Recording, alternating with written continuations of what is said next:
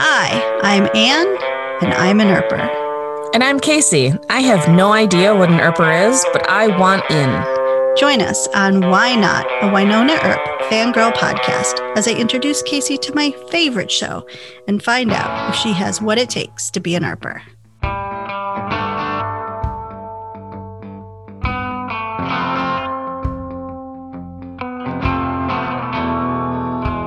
Hi, and welcome back to Why Not, a Winona Earp fangirl podcast. Hey, Casey. Hey, Anne. How's it going? Good. How are you?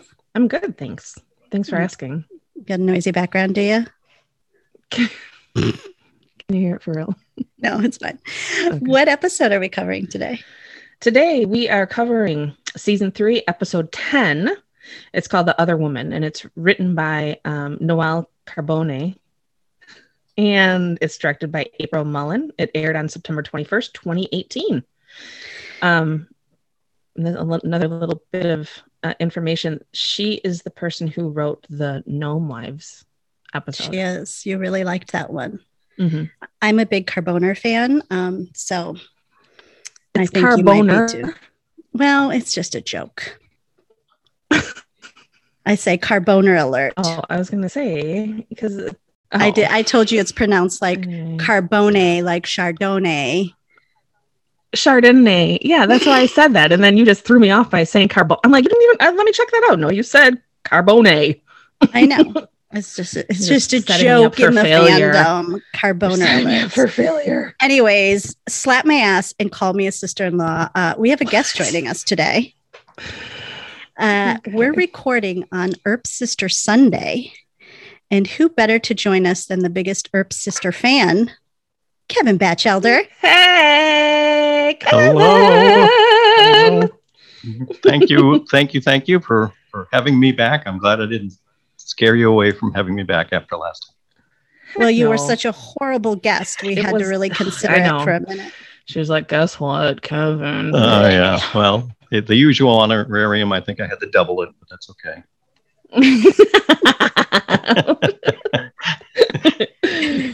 So Kevin, when we had talked about you coming on for this episode, you had also mentioned that this episode will air a day before a certain day in the fandom. Do you want to tell us about what that day is? Sure. For any of the maybe the newer fans who might not know, July the 2nd is considered International Earp Day, because that is the day in 2019 that the formal announcement was made that the show had been saved and that season 4 would actually happen. Oh, after the months-long fight to get it. So yes, that was a mention Emily made, and we just kind of have fun with it each year now since to kind of commemorate that. Oh, I had no idea. That was a good info. And then 2 long years later, season 4 came out. Well, and that's what I said to Anne last time. I'm like, we still could have a season 5. I mean, because there was such a long period between the announcement and the actual season coming out. It's still possible, right? Oh, Kevin? Absolutely, yes. I mean, until Emily or the show's producers put out some formal statement to the contrary, we're Earpers. We don't give up. Okay, good. Yep. Were you going to swear? You can. This is a sweary show. Okay, I will keep that in mind. He knows, he listens. Okay. That being said, Kevin, you know how we run this show here. We take the show scene by scene. We pull the thread. We pick it apart. We go off the rails and say things that are not related to the show at all. And then somehow we always come back and wrap it up. That being said, it is a glorious journey. It is a glorious It takes many turns. Lots of turns. Just when you think you know where it's going, no. Does. No. That's why it's so much fun listening to the two of you. Well, thank you. This episode has a lot of scene changes. I mean, we don't go a lot of places, but we're back and forth a lot. So sit tight, everybody. Yeah, like a lot of scene changes. I was going through it, doing my notes, and I'm like, Jesus, back and forth and back and forth. We start out and we're at the church, and it's Purgatory 1887. And Juan Carlo is speaking with a woman named Maeve, and she's transcribing for him. And he says, The Guardians were powerless in the face of evil that the serpent was perpetrating. What could they do? Their remit was to stand by idly, even as a new reign of terror began. And then who do we see come bursting through the church doors but Robert Svane? And he's telling Juan Carlo that Wyatt Earp is coming. To which Juan Carlos says, right on time, the blood eclipse occurs on this very night.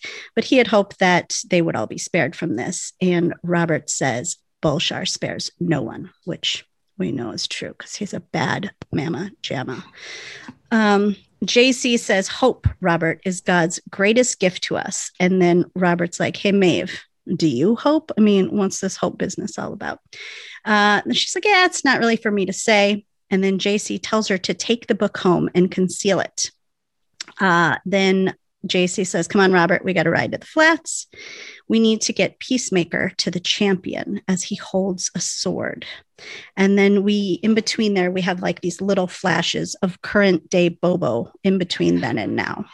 Mm-hmm. Mm-hmm. So now I have a question right away. Bring up the questions. Is that a sword? Or is it what's in our logo? Is that what's in our logo? That is what's in our logo. I'm like, and it's so funny too, because even like a couple of weeks ago, I'm like, what is that knife in the logo? Is that like something we've seen? It's just a letter opener. Well, that's what I was like, this doesn't seem, something is weird. And then this episode came up and I was like, that's it. That's it. And also I didn't have any clue. I watched this 3 times. I watched this episode 3 times and it didn't occur to me until the final time that what was happening in this first scene, who the woman was, what they were talking about, and how it relates to later. I had no clue. I mean, as Kevin can attest to, this show is just a constant like treasure trove because I know I didn't probably watch this as closely the first few times. And Kevin, I don't know how it is for you going back now, but after seeing everything all the way through 412, it's like everything just kind of fits into these nooks and crannies just a little bit better for me. But that's a big part of why so many people can appreciate and love the show, because like you were saying, Casey, you can still enjoy it without putting all the pieces together on the next rewatch or another watch. Like, oh, that's that Maeve. Oh, I get that now. Yeah.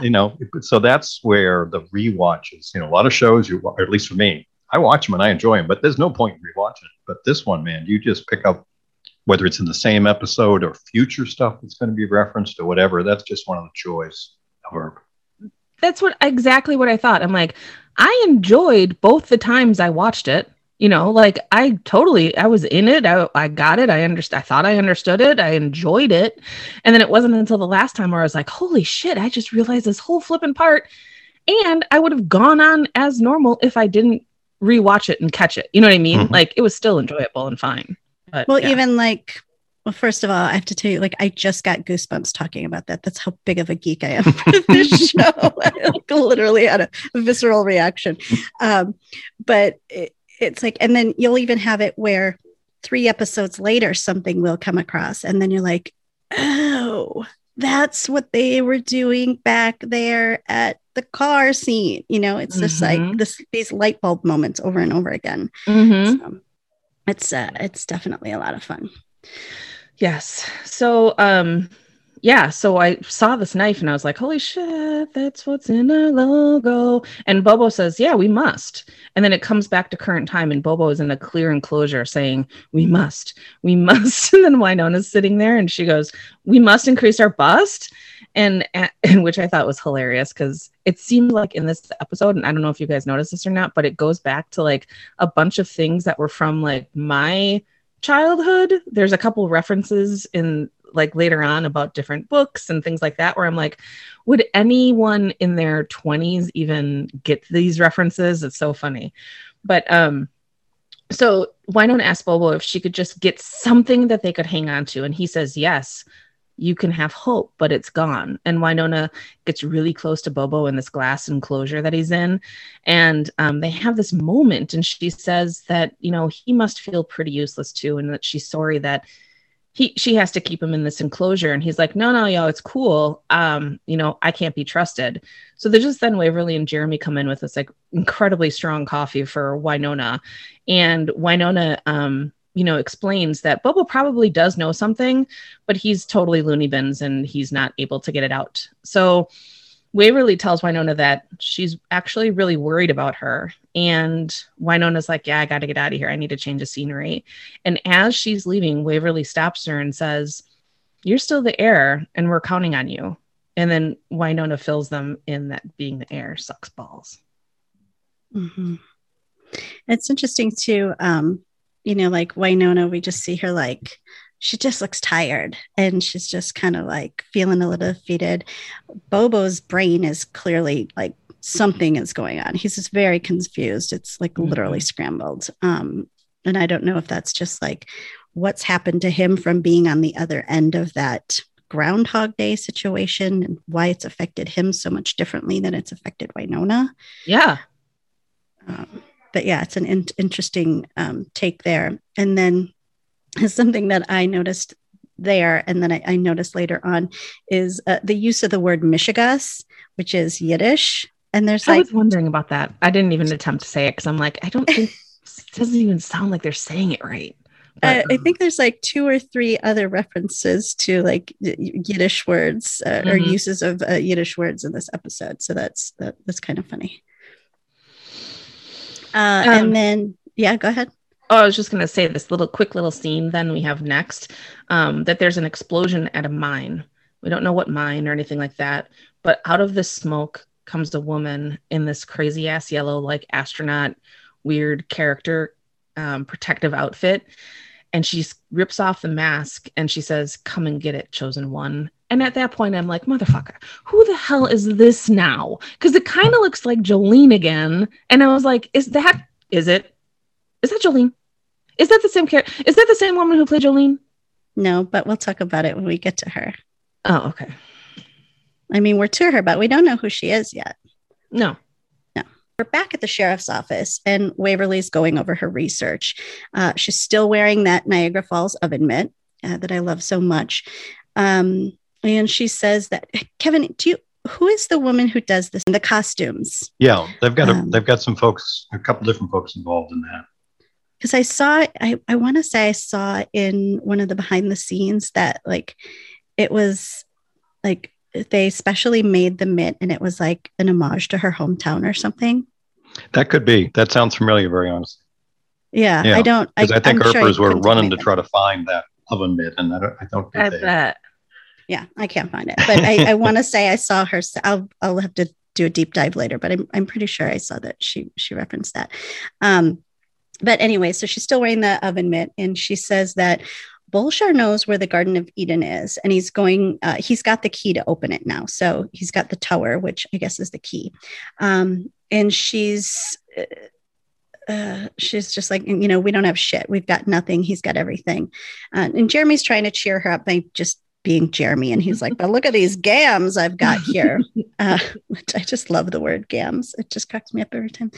And Waverly's just all doomsday-ish, which is not typical Waverly. And she's like, yeah, well, it sucks that your gams are going to be destroyed by Bolshar's reign of evil. And what Jeremy's really trying to do is just say, like, don't give up hope, right? Here we've got hope going on again. Waverly's frustrated and she just doesn't know what else she's missing. And so Jeremy suggests that they do a recap. So they go back to the murder board. Waverly recaps by saying, okay, we know that Bolshar has some kind of power over the woods. Check. He wants into the garden, but why? Is it tree related? And then the Bible claims that there were 2 trees in the Garden of Eden, the tree of life and the tree of knowledge. And then Waverly is very skeptical. And she's like, and all of this is in purgatory? We don't even have an IKEA, which we know what it's like to live in an IKEA-less city. Yes. Yeah, you haven't been made until you've gotten Horrible. IKEA. And meanwhile, Bobo is banging on the glass saying that he wants out of this cage, but they clarify that a cage has bars. This is more like a terrarium. And then Bobo just growls and says he took her book. So again, Bobo knows things. He took her book. Mm-hmm. He took her book. He doesn't say he took, he just growls, he took her book. Okay. Why are you confused? Nothing. Go on. Well, also, we don't know if Bobo even knows what he's talking about at this point. Yeah, that's because his Okay, brain true. is cuckoo. Yeah. Yeah, it's fragments. It's pieces of reality, but not always, The reality. yeah, brought together for the rest of us outside of the terrarium to understand. He's been through some things. He's been through Casey. some stuff. I suppose, yeah, because I'm like, wait a second, he took her book. I don't get that. But anyway, so in that scene, though, he references the Giving Tree. Or no, Waverly references the Giving Tree. And I'm like, oh, there's another one. Like another reference that so many people wouldn't even get, like that book.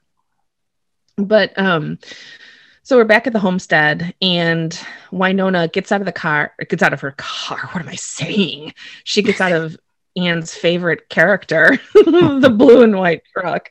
And she hears a knocking, like a banging. And she goes to the barn thinking that it's Doc, but it's Charlie. And he's fixing a lawnmower because, fucking Christ, Charlie, it's the middle of winter and why not? So he wants to get all flirty with Wynonna. And now suddenly I'm not liking Charlie. Let me very You didn't like Charlie last time either. I know I didn't, but now he's just getting on my nerves. Like, Charlie, shut the fuck up, dude. Like, he's trying to get all flirty with her and she's not having it. And she's like, we're 24 hours away from an apocalypse. So, and everyone is going to die. And he tries to like joke about it. And he's like, well, that's all fine. But if they don't, we're going to need someplace to have a picnic. And then Wynonna kind of like, you could just see her just kind of not lose it, but everything, it looks like, catches up to her and she just goes in for a hug. And it's her being really super vulnerable at that moment. And he tries to talk to her and she's like, could you just shut up? I just want to flip and hug, dude. Like, that's it. And don't talk, just hug me. I just need to be comforted for 5 seconds. And you're the guy that's standing in front of me and you're the guy who's going to comfort me right now. And it's so un-Wynonna-like. Right. Yeah. So it's like, dude, if you knew anything about her, just be quiet and hug her. But he doesn't, because he's just Charlie. Well, it's also so out of character for Wynonna. I mean, how often does she just ask for a hug? Right. Yeah. So. Oh man, would I just give her the biggest hug ever? But I also. Well, you'll get a chance to it at Urpapalooza. Oh, excuse me. But I also thought you mentioned a little earlier, Casey, about some lines and things from when you were younger. I think this, because it certainly hit for me in this scene. There's one of those. Wynonna's saying, "Smoke them if you got them." I mean, we don't hear that nowadays. Right? No, you don't. Yeah, right, you don't. People are like, no, don't smoke them. Yeah. That's definitely dating ourselves a bit there. Oh yeah, I remember that. Right. Yeah, right. Yeah, and he's like, yeah, I don't got him. But yeah, he's like just. He's known her a very short time, but even he knows like this is uncharacteristic behavior for her. And he's like trying to make jokes because he's like, that's usually what we do. We usually do this back and forth. I'm not really sure what to do with this. Yeah, I know. But still at the same point, like, wouldn't you just like, you can tell from the little bit that he does know of her and looking at her face and just hearing her speak, it's like, stop pushing it, dude. Like, just lay off for a second. She's going through some shit. Stop talking about having a picnic. You know what I mean? Like, duh. So then we're back at BBD and Bobo says, like he's saying, Doc, and Jeremy's there and he says, oh, Doc, but your maybe boyfriend? I feel you, son. And Bobo says to ask Doc about a witch. And so Wynonna's right there trying to have this conversation with Bobo. And he says that her name is Juan Carlo. And Waverly's like, come on, dude. No, like, don't you remember? That's the father. And Bobo said, no. Juan Carlos said that they were wrong. He defended her when no one else did. They didn't care. They never cared. He's coming. Ride to the flats. Ride to the flats. And just then Hot walks in wondering what's happening. And Jeremy says, oh, it's just Bobo flipping the flip out. And Hot says, she could flip him in the flippers. Or balls, or did you want me to kick him in the balls? Never mind. And she kind of puts that down. And Waverly finds a picture then on that murder board of Juan Carlo, and there's a woman in it, and she turns it over, and there's the word Maeve, that her name Maeve written on it. So she asks Nicole to go find Doc and ask who this person is. So then we're back at the barn, and we've got Charlie and Winona, and Charlie's thinking that Winona's been avoiding her. And she's like, I've kind of been a little busy. And he just says, well, if anyone was to get cold feet about all this weird shit, he thought maybe it would be him. And then Winona goes on to summarize her whereabouts as being stuck in a booby-trapped house with a vampire, a demon, and an overdramatic douche in a fur coat.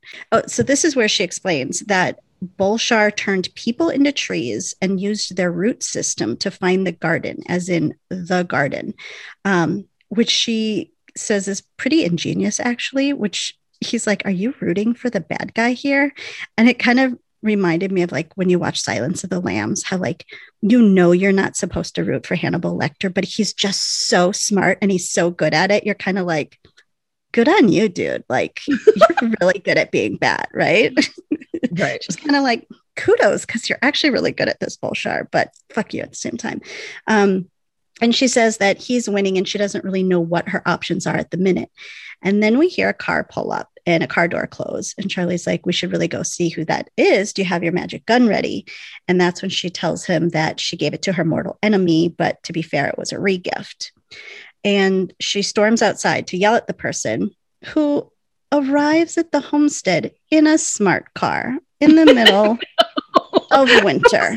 What? They could have like on an SUV or what? So she goes from the mine to like Enterprise Rental, gets a smart car, and makes like, it through what's the snow. The worst car? What's the worst possible car that could ever get through the snow? I'll probably have to pick it up and move it halfway, like over the snow. She would have been better off in a toboggan. Like, come on. We've all driven in snow. We know. So anyway, she yells at the person. She's like, no gun. And Winona says no. And then she grabs a beer bottle, breaks it, and goes after this stranger who immediately does like a Jedi throat punch to her. And then Charlie catches Winona and is like, who the hell are you now? And the woman says, I'm Kevin, and I'm going to help you save the world, Earp. And Winona says, next time, lead with that. Kevin is played by Anna Silk. Kevin, do you have anything to say about this character? Oh, I have lots to say. You tell us everything. What? Tell me. Well, first off, just for fun, going back at one point when you folks first started the podcast, Casey, at one point you asked me which character I identified with, and I told you you're going to have to wait a while to find out. Yeah. Ta-da. Really? Well, if you are so blessed to have a character named after you on your favorite TV show, it's kind of hard not to make that the identification of a lifetime. Right. We were back in this episode aired in September 2018, I think it was. Back in the spring, in April of that year, there was a convention, a fairly new convention in second year called Klexicon. It's a convention that focuses on the LGBTQ fandom and actors and folks, very much there that folks identify with and appreciate. And Lost Girl is a TV show that many folks know, of which Anna Silk was the lead, playing Bo Dennis there. And that's a show that the showrunner here, Emily Andrus, was the showrunner on Lost Girl for a couple of seasons. And it's just an amazing show. It's a great show, great cast, got a lot of things like Earp in the sense of a great group of people, really standing for what's right, doing it in the face of, unbelievable odds and so forth. So I was at that convention along with many Earpers because Dom and Kat were going to be there as guests, but they also had several folks from Lost Girl. So they had a Lost Girl panel.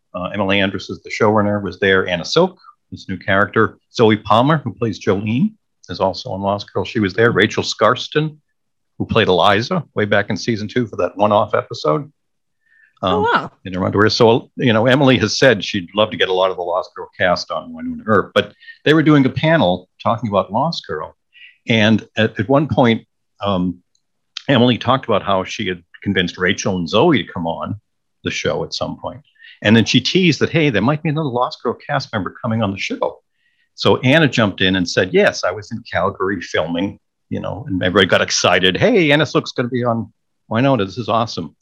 And as the audience kind of died down, cheering a little bit, Emily popped in and kind of said to Anna, oh, do you want to tell folks what your character name is? And Anna said, sure. My character's name is Kevin.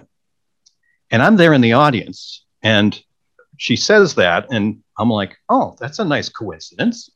And there's like 20 people, Earper friends around me, who look at me and go, is she named after you? And I'm like, I have no idea. There's no way that's real. That couldn't be. This is just a nice coincidence. And then immediately after the panel, as we're going off to something else, I happened to run into Emily. She was heading to her autograph table. And I hadn't seen her yet at the convention. Just real quick, a hug. And she said, great to see you. Oh, I got to run. Hope it's okay. I named Anna Silk after you. Shut up right now. I just about passed out on the convention room floor. No fucking way. And didn't she keep going too? Like, she was just like, she dropped this bomb and like, yep, got to go to my table. See you later. Bye.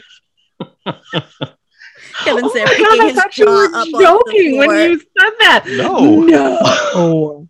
No, I just about, I was dumbfounded. I had, that was just amazing. And then when she got to her table, a couple of my friends who were there in the autograph line said to everyone who was standing there, yes, so anyone has to ask, yes, I did name it after our Kevin. So she confirmed it. It was just dumbfounded, absolutely dumbfounded. And then, when the episode aired, she did an interview, as she often does, with Bridget Leshevsky at the TV Junkies, where they review the episode. And Bridget asked her, hey, that's a strange name, for the Anna Silk character. And Emily is just so amazing. She just said, yes, it's a tribute to Kevin Batchelder, who's done so much for the show. And he loves the Earp sisters so much. I knew he'd appreciate it. But also, as we'll hear later on, this character also dropped some bombshells on the Earp sisters. But so, oh my God, that is so fucking cool. I just, it's speechless, doesn't describe it. Doesn't describe it. Probably like go up to people and be like, yeah, that character's named after me. And people are like, screw you, dude. No, it's not. It's just just Amaze doesn't even begin to cover it. And the topper, talking about Earpapalooza for you folks coming up, in Earpapalooza 2019, Anna was a guest. So when she was there, Bonnie and I, the podcast co-host, got to meet her, and we were moderating panels, and got to tell her about the whys of the naming. So she didn't know, why. And then, when she was at the con, she saw me and moderating some panels. She's like, okay, now I get it. Okay, this makes sense. So, and it was great. I had a photo op with her, a professional photo op. And as I did is I had 2 signs made up. One sign, with each of them had an arrow. One said, this is Kevin. And the other sign said, this is Kevin. And we each held the signs up to each other. So that's cool. So we had fun with it. And she's wonderful. So yeah. It was, oh my God. That is so flipping cool. I can't stand it. What more could you ask? You always have the best stories, Kevin. I am so blessed. I'll keep my ears open in season 5 for when there's a Casey. It'll be like a donkey, maybe way in the background. Maybe there'll be a Casey someday. But it's also one little story too that to cap this off, and you folks can appreciate it. I think now I know Ann Cannon, you are, Casey, just with how amazing this cast is, the entire cast, top to bottom, along with Emily. When we had Dom on our podcast for our season 3 interview after this season had finished, and then just out of nowhere, just a quick pause and questions. Kevin, what did you think about Anna Silk and having a character named after you? We were talking about it on set, and that must have been just awesome. So the fact that Dom stopped to ask me about it and that they would actually talk about it, again, just knocked me over with a feather again. No shit, dude. That'd be awesome. I don't even know. Oh God, I don't even know. I'm so glad you brought up the interview that Emily had with Bridget, because I wanted to read Emily's answer. I wanted to quote the whole thing because it was so sweet.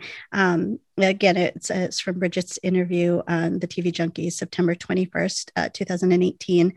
And Bridget says, Kevin's a pretty strange name for an Anna Silk character, though. So where'd that come from? And Emily says, Kevin is a tribute to our favorite Kevin Batchelder, co-host of the Wynonna Earp podcast, and who has been one of the voices behind the Wynonna Earp fandom. He's just the loveliest and most supportive person. Also, he loves the Earp sisters more than anyone in the entire world.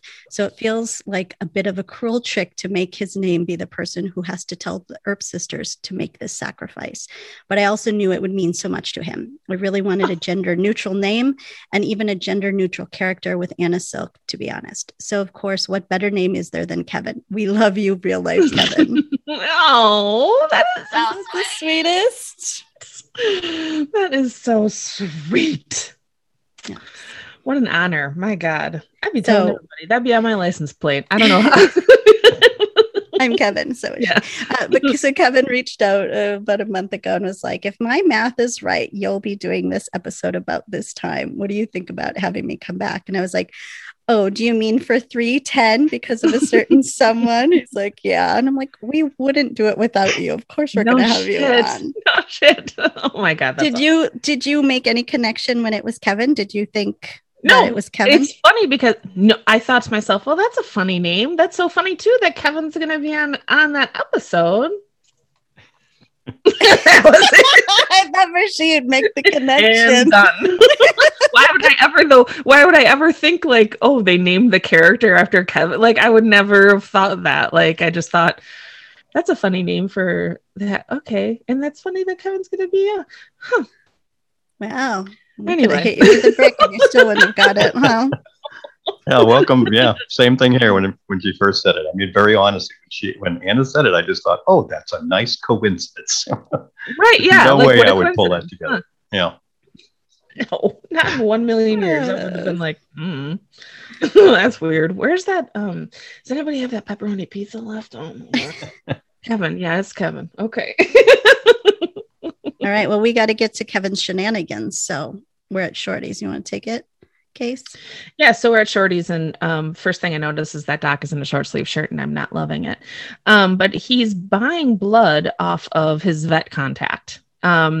It happens to be in a paper bag. It looks like something, hardcore is going down, and which, I mean, I suppose it is. It's blood that he's going to eat, but he starts like drinking it right behind the bar. Again, this show has no sense of maybe somebody will see you. Maybe something is gonna, it's on or behind the bar. He could have walked in the back room, but anyway, Hot walks in the bar then and catches him with blood all over his face. Like he doesn't wipe it off. It's just all over his face, like he just was drinking blood out of a bag. And Hot is like, man, that's gross. Don't tell me what that is. And why can't Kate help you with that? And Doc is like, well, she's gone. She's, totally gone. And Hot brings out the picture that she has that what Waverly gave to her. And right away, Doc knows that's Maeve Pearly. Hot explains that there's something about Maeve having a book that she kept for Juan Carlo.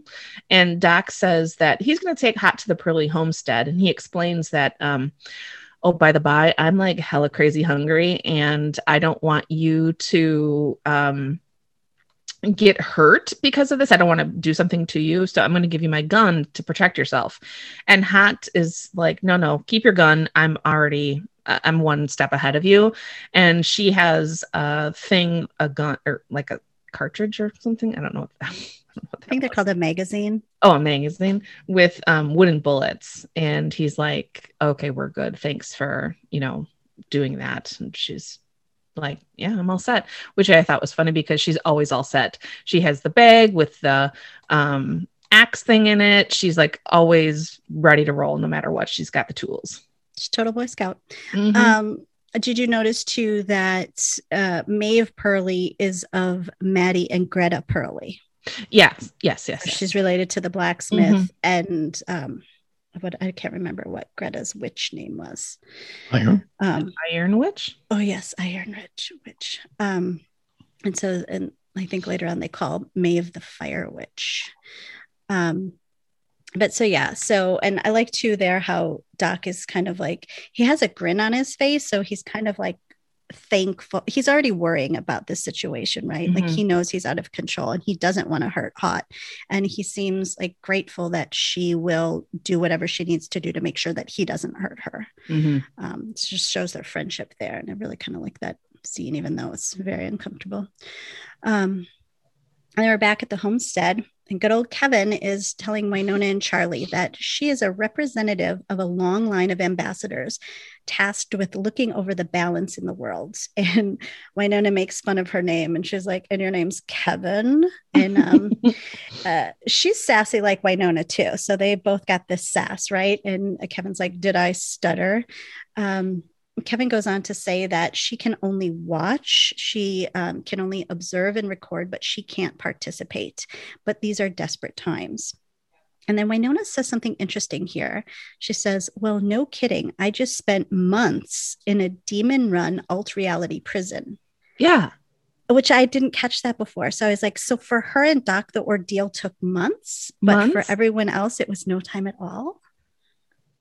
Or does she just think it took months because of all the hash marks she did?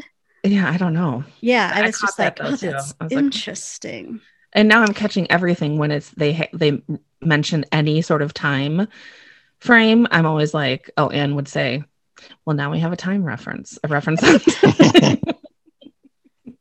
It's my thing, along with Twizzlers.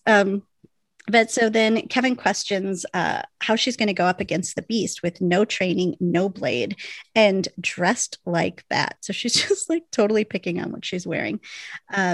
Kevin's like, I know of a weapon that can stop this beast. And she's like, are you for real? Because you drink too much and you couldn't find your ass with a map. And Wynonna jokes, I don't know. Where is it? She's literally their only hope. And Wynonna's like, yeah, that's what I've been saying.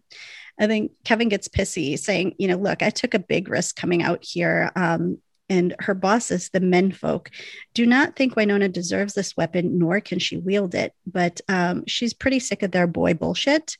And Wynonna's like, I'm pretty sure that if you weren't such a douchebag, we could hang. There's a lot of douchebag talk in this episode, which was funny because I mentioned douchebag last time. It's so weird. And it's no surprise that, or it's no surprise when Kevin says that this will come at a price, because it always does, right? That's always what we hear. It's like, oh, what's this going to cost us? And she really wishes Wynonna would change her pants, and Wynonna still refuses.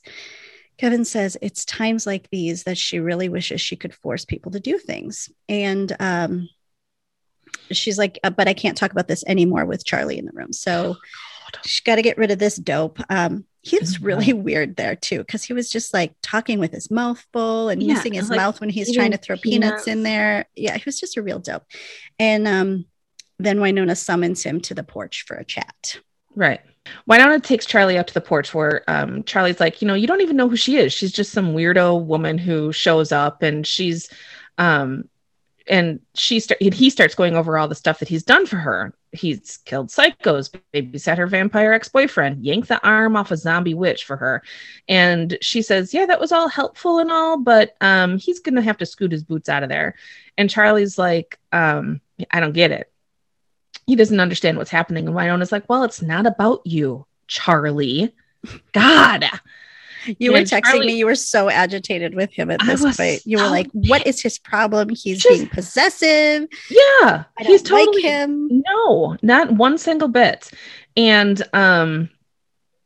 Charlie goes, well, when is it going to be about me? Shut the fuck up, dude. And Wynonna's like, for real? Like, I'm trying to stop an apocalypse. And she goes, stop being needy. She tells him to press pause on this and then resume the butt hurt song and dance after she offs Bolshar. Does that make sense? And Charlie's like, yeah, we can definitely press pause on this. And then he walks off. And then Winona yells after him, Charlie, you can for sure mow my lawn in the spring, if we even get to spring. And that reminds me of, the old Chandler Bing thing. Like, he can't break up with anybody. And he's like, oh, well, okay, call me. It's like, no, just let him freaking walk off. He's a weirdo, dude. It's Slim Pickens in purgatory. It doesn't matter. She's fine. She doesn't need him being all like bossy and possessive and creepy. Well, it is interesting. Creepy, well, it's tell me.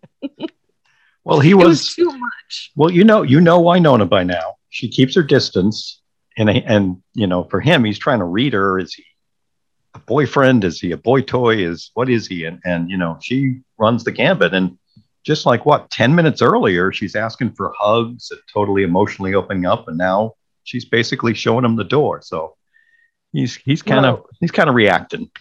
Possessive is the right word. Yeah. When we have two extremes, we have like Doc, who's like seems like he's not emotionally available at all times, and then they both keep each other at a distance. And then you have Charlie, who's like more than willing to like buy a cottage in the woods and settle down with her. It's just like yeah, I suppose, but still, big extremes. Then we're back inside. We're in the kitchen. And Kevin's just helping herself to the fridge. Like, who does that in somebody else's house? There's like 5 houses I would do that in. But no, Kevin's come from the middle of nowhere and she's just chomping on the pickles, which looked like really good pickles. Yeah, they did look like I probably would have had one.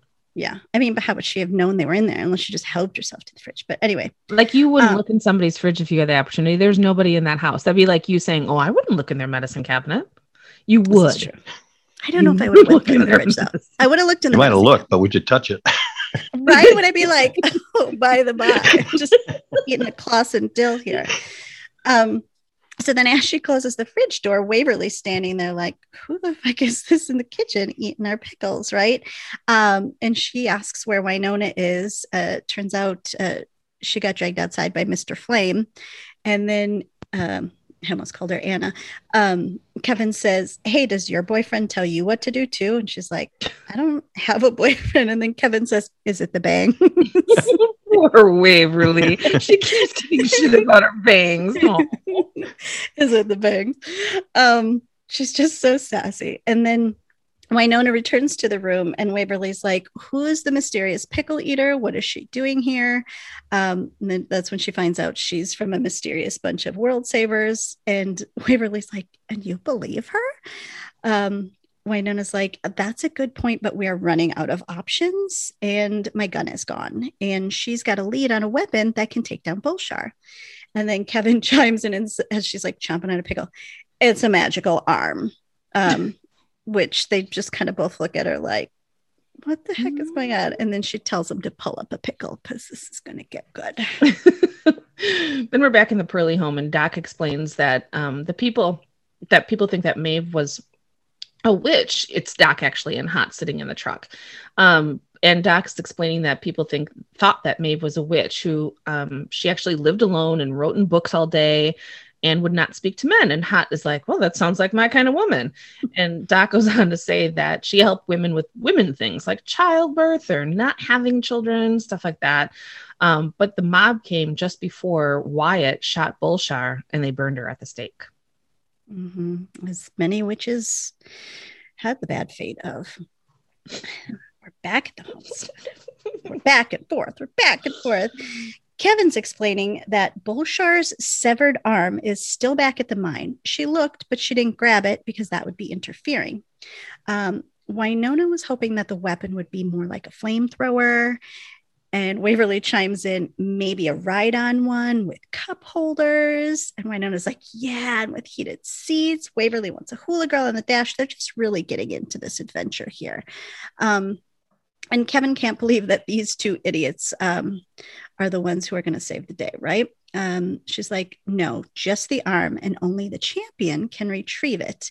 And then they'll synthesize it into a weapon to defeat him. Winona's like, well, this is about as logical as using people as trees. And then Waverly's like, well, the mine's really unstable. It could collapse. But they're totally both in it, right? They're like, Waverly's chomping at the bit because you know how she loves to get involved in like all the fun adventures. And Kevin's like, you girls are really going to do this, huh? And Wynonna yells, don't be pushy, brine breath. And Waverly's just like whispering, please, just pleading with Wynonna because she really wants to go on this adventure. And she's like, yeah, we're going to go on this adventure. And then she says, ride or die. And then they walk on. And then Kevin's like, my money's on die. And that's when I was really pissed with Kevin because I'm like, don't bet against the Earp sisters, Kevin. Never do. Never do. Never. Mm-mm. Well, that threw me off because I was like, wait a second, is she really there to help him? Or is she like setting him up for death? You know what I mean? I was going to say, I think Kevin is used to dealing, from the looks of it, with certainly much more traditional, doing my air quotes, champions. Mm-hmm. And you got sassy Wynonna and Waverly in her bangs, and she's like, great, this is the time I decided to, go against the men folk and try to find someone to help us, and this is what I get. My League of Ragtag Women is this really how we're going to push the women's movement forward in this situation. Kind of hoping she'd get Wonder Woman. Instead, she got these two. Yeah. With bangs and the fuzzy jacket and high heels. And unable to find her ass or drinks too much. Yeah. Yeah. Waverly in her Muppet coat. Yeah. So then we are back at the Pearly house, and Doc and Hot are going in the house, and they realize that it's empty, that Greta's not there. It's freezing cold. Her car's not there. Her boots aren't there. So obviously she's gone, daddy gone. And they decide that if they're going to have to hang out there, they're going to, and find the book, that they're going to have to start a fire. So Doc throws a match into the fire. And as soon as he does, this fire just like up, and this crazy ass screaming starts. And a voice says, how dare you enter my home? Then Doc grabs a fire pokery thing. It's very technical. And a fire pokery. Isn't it a fire poker? Whatever. It's just a fire poker, yeah. Says that Maeve Pearly. I'm not even going to try. Maeve Pearly. Kevin, do you want to do your Doc? I can't. I've tried. Okay, you do better. You do a better Doc than I. You and Ann do a better Doc than I do. Not me. I've lost my whole ability to do it. I can't do it anymore. I've even practiced in my bathroom. I got to say, the running on a road one had me like falling off my chair. Listen to you folks before. Running on a road. I can't hear Peaches without thinking of that episode anymore. Well, and it's so funny because whenever Doc gets like worked up, that's the voice that he uses. So every time I hear it, I'm like in my mind trying to do it, and I'm like, I can't.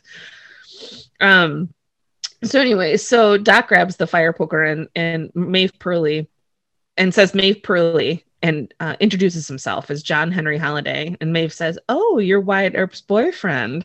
And the camera goes to Hot, and she like looks like, oh, and and Doc kind of side eyes Hot and is like, yeah, fine. Okay, so anyway, so kind of skips over. She says what we've all been thinking this whole time, Maeve Pearly. Right. So he says that, did you keep a journal of Juan Carlos? And the world is coming to an end. And Maeve is like, oh, boo-hoo. I don't care. I'm locked in this fire for eternity. No body, no boys, no booze. And Hot tells Doc to stand down. She's going to try to communicate with her, like, as a woman. But instead of communicating, as Hot is kind of crouching down by the fire goes out, and it's very apparent that Maeve had jumped into Hot's body, and right then before our eyes, Hot transforms into Maeve, and she is one sassy girl. Yeah, her performance is amazing in this whole episode where she goes into Maeve. It's insane. And we're back into the mine. And Waverly and Wynonna have just gotten there, and they're talking about their game plan and how they're going to find the arm. And Wynonna's like, yeah, it's easy breezy tequila squeezy. And Waverly's like, yeah, that's not how that goes. And she's like, she says she won't take that from someone wearing an oven mitt. And then Waverly goes on about how this is a precaution. Wynona's like, well, that's fugly. And this is this is when she kind of finds out about this whole situation with Mercedes, because she's like, well, it's the only one Mercedes had. And Wynona's like just hearing about her for the first time. And she's like, well, how's her face? And Waverly says, what face? Yeah. And Wynonna makes a note that, once they're done with this whole apocalypse situation, she'll go over, she'll make her redneck margaritas, and she'll buy her a dress with pockets. And I was like, pockets, pockets, pockets. It was my favorite murder. Pockets, pockets. And then she says another Yiddish term. She's like, and she'll plots. And then we hear this loud, like screaming, screeching squeal come from the mine. Did you look up what a redneck margarita was? I did originally, but I didn't this time. I don't remember what it is. Did you look it up? Know what it is, Kevin? No, I don't. Oh, me neither. Now I have to ask Google. Hey, Google, what's a redneck margarita? I can search the web for that. No, that's just what I want. tap the search chip below. What's a redneck margarita? I can search the web for that. Oh my gosh. Just tap the search chip below. Oh my God. Search chip. Maybe it updated or something. No, we'll have to look it up later. We don't know what it is. Oh, I have it. You got it? Mm-hmm. What is that? It's you put it in a red Solo cup, and you combine limeade, concentrate, beer, and Sprite, and a lot of tequila. Which I've actually had this now that I've seen. So it's just like lime Kool-Aid, Sprite, and tequila. Mm-hmm. And beer. No, beer is the main. Oh, beer also. The main thing. Yeah, it's really good. I was gonna say it doesn't sound horrible. No, it sounds better than banana liqueur. Yeah, I wouldn't. We'll make this next week. Yeah. Ooh, yummy. Okay, I wouldn't make a note. Against having them. They're good. Also, I thought it was funny too that at the end of that, where there was a scream, the sisters didn't even react. They didn't even have a surprised look on their face. They didn't like step back and were like, oh my God, nothing. They just were like, okay, there's something. I guess we're at our destination. This is it. We're back at the Burley house, and Doc's insisting that Maeve gets out of Hot. And Maeve, who I shipped. You shipped her with who? Hot. Okay. So Maeve and Hot together as a ship is, I don't think anyone's ever done this before. You're hitting a new territory. Have. Have for Hot and Maeve. That's pretty good on the fly. I mean, that's pretty good. Yeah, you're getting really good at this. Not my thing, but I'm practicing. Hashtag Have.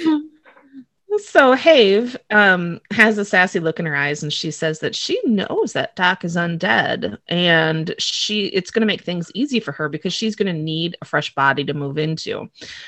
So her idea is for Doc to kill Hot, so Maeve can stay in her body. Oh God, Hot's acting in this is just so. I mean, not Hot's acting, but she just is amazing in this whole scene, in this whole character. So she cuts her finger to entice Doc to bite her, and she kind of runs the blood over her neck. And she says that if she does, she's going to give. If he does this, she's going to give him the book and tell him how to defeat Bulshar. Mm-hmm. Back at the mine, explosion, screaming guy. Waverly gets her gun ready while Wynona's like, what was that? A Yeti? A Porg?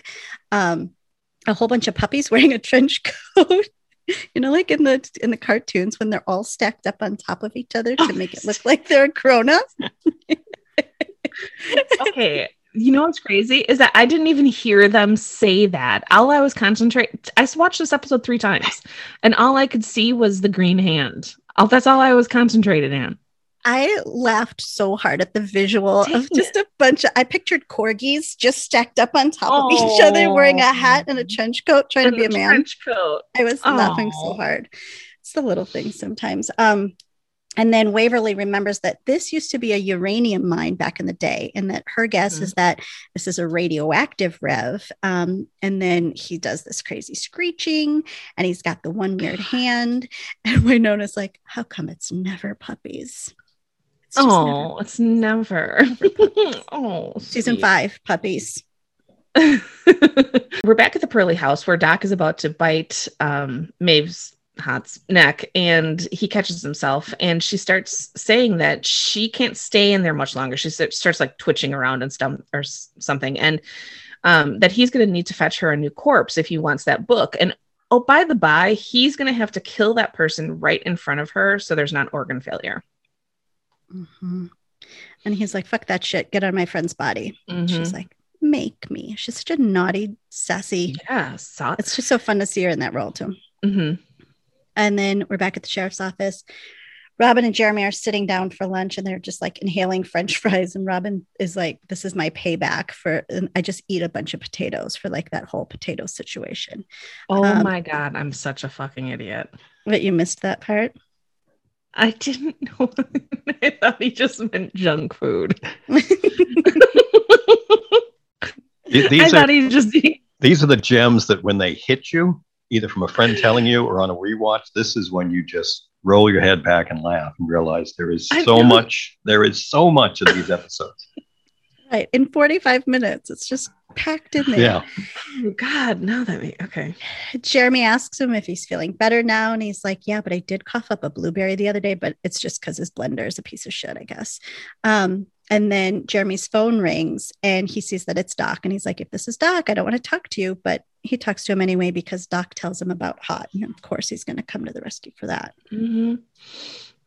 And so we're back at the mine with the demon, and Waverly and Winona are obviously still there. And Waverly is shooting at the demon, which is just kind of pissing him off.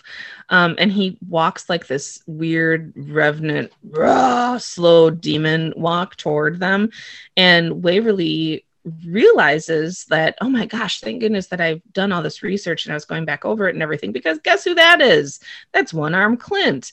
And he was trapped in this radioactive mine because of some shit that went down. And Winona looks and she's like, yeah, but this guy has 2 arms. That's 2-armed Clint.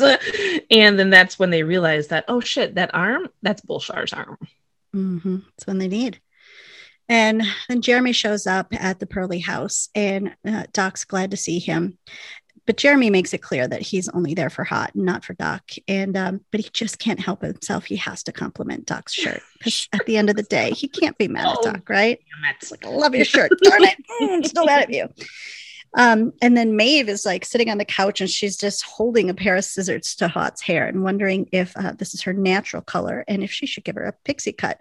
And then she pulls her shirt open, exposing her bra. And she's like, look, Copper's down with Victoria's Secret. And then Doc and Jeremy both shield each other's eyes out of respect for Hot. And Jeremy's like, what are you doing? He doesn't understand what's happening. And then Maeve starts sniffing at Jeremy, sizing him up. And then she jumps into his body. And then Hot's back in her body and aware of it, and she's like, what the heck is happening to my shirt? And starts frantically buttoning it up. And then Maeve starts freaking out in Jeremy's body, and Doc's like, don't get used to it, that's not your new body, you're not staying in there. And she's like, yeah, you're right, because I need something purely human. You know, his body's not pure enough for her. And then she jumps back into Hot's body. And then she also takes this opportunity to tell Doc that, you know, Jeremy does not like you very much right now. So apparently she can hear the thoughts too while she's in there. And Jeremy's like, how do we even know she has this journal? And then all of a sudden she just starts coughing up something in her mouth, and she pulls out a piece of paper and throws it at them. Oh God, that's so gross. Anytime something like that happens and so like paper oh God, gross. So then we're at the mine, and the dude has reached the girls, and Winona decides that she's going to take him down by attacking him with her keys, and she shoves the key in his neck. But since he's radioactive, she actually gets a burn and realizes that she can't touch him. And when the keys went in his neck, they melted off. So now they have no keys. Oh, is that why they walked? I'm like, why didn't they just drive? But I thought it's because she didn't want to take the keys out of his neck. Oh, yeah. No, it looked like they melted off. Do you think that, Kevin? Yes. Yeah. Deformed or in some way, just, yeah. I was like, well, maybe she just couldn't grab him again because she'd sizzle again. But so not only did she get like this burn on her, but she also gets like radioactive poisoning, maybe, or something. She passes out. Right. So obviously, Waverly took care of her, and now they're walking like turtle speed toward town, which is like 10 miles away. And they say it's like the turtle race to death. And Winona tries to talk Waverly into using her ring, like to take this dude down. But Waverly's like, I don't even know how to use it. And also I can't touch him. And that's when they realize that there's a shortcut to the Gardner mansion. So that's what they're going to do. And I thought that was really funny when she said that it was a turtle race to the death. And now I'm going to use that all the time, because my favorite thing and my favorite phrase that I use 100 times a week is like a herd of turtles. Like, we're coming like a herd of turtles. like our whole family is like a herd of turtles. Turtle race to the death. I have a turtle. Well, he's a tortoise, and he's actually pretty fast. I've Not seen nearly as tortoises. slow. Yeah, they're fast. He's pretty damn fast. I mean, he doesn't run, but like when he gets going, we're back at the sheriff's office, and Robin is in charge of watching Bobo, and he's just kind of listening to some jazz music. I didn't really understand the whole nature of this scene and why we needed it, quite honestly. That's true. But Robin's listening. I think it's a bit showing you how we know that Bobo, again, the data is there. The information is, he just can't connect it. He can't direct it when people have questions. But oftentimes when you have folks that are have some physical issues with their brain or other mental things, sometimes music or something else gives you a foundation to communicate. You think that's what made him finally like come back a little bit? I think a little bit, yeah. Yeah, I get that now. I was like, I mean, it does show the like softer side of Bobo, because Robin's pointing the gun at him, and he's like, you just want me to open the door, don't you? And Bobo's like, no, absolutely do not do that door, right? Because he could have like tried to convince him, because Robin's pretty gullible, but he's like, no, you shouldn't do that. And then Bobo says that the problem with humans is that sometimes they make truly beautiful things. And Robin's like, you know what? I can't figure out if you're the good guy or the bad guy. And they just have this like music listening moment. I think I think for us as viewers too, because we saw at the beginning of the episode, we saw Robert Swain. So, I mean, I think they're showing us a little bit here, the flip back and forth between Robert, Bobo, Robert was a good guy. Maybe he was into music, and then every now and then, no, it's Bobo back, and then it's Robert back, and he can't keep in one. It's all flooding through him. How much of Bobo is bad and how much of him is good. That's true. I also thought it was really creepy how he was listening to the music. Yeah. How he was just kind of really getting into it in a real creepy kind of way. Well, it's interesting too how Bobo, when he was Robert, just seemed like a very gentle person and like soft spoken. And then you have this opposite where like Bobo's just like crass and cuckoo, and I was wondering why they chose to put the earphones against the glass instead of just turning on the speaker. But anyway, so we're back at the Pearly house, and now Jeremy's reading the journal page that came out of Maeve's mouth, and he says, yeah, it's real. It even smells like horses and everything. And Doc wants Maeve to cough up the rest of the journal, but she's like, no, not until you get me that corpse, meaning Hot's body. And then tempts Doc again, but Doc isn't falling for it. And Jeremy says, no, Doc doesn't bite his friends anymore. Then Hot's like, well, or Maeve is like, well, fine, but I'm just going to go burn the book. And Doc reminds her that she can't because she doesn't have a body. So Doc turns around and looks at the fireplace, and Jeremy, like, he's going to search for the book because that must be where it's hiding. So Jeremy grabs Maeve and says, oh God, please don't arrest me for this later. And Maeve makes a comment about how, Jeremy can handle her or whatever. And Doc finds the book, and then Maeve says that she's going to shoot them, you know, like she holds up the gun to them, and then decides that she's actually going to shoot herself in the head. And Doc's like, well, then what are you going to do? Go around with a hole in your head? And Jeremy's like, yeah, I mean, that would be a bad idea because your glasses would be crooked. And then Maeve leaves Hot's body, like almost as if Hot, it looked like to me that Hot like pushed her out, kind of. I don't know. Yeah, it was a weird thing. Yeah. So then we're back to Hot, and she catches her breath, and they kind of confirm that it's Hot and not Maeve anymore. And Doc tells Jeremy to take the book back to BBD now.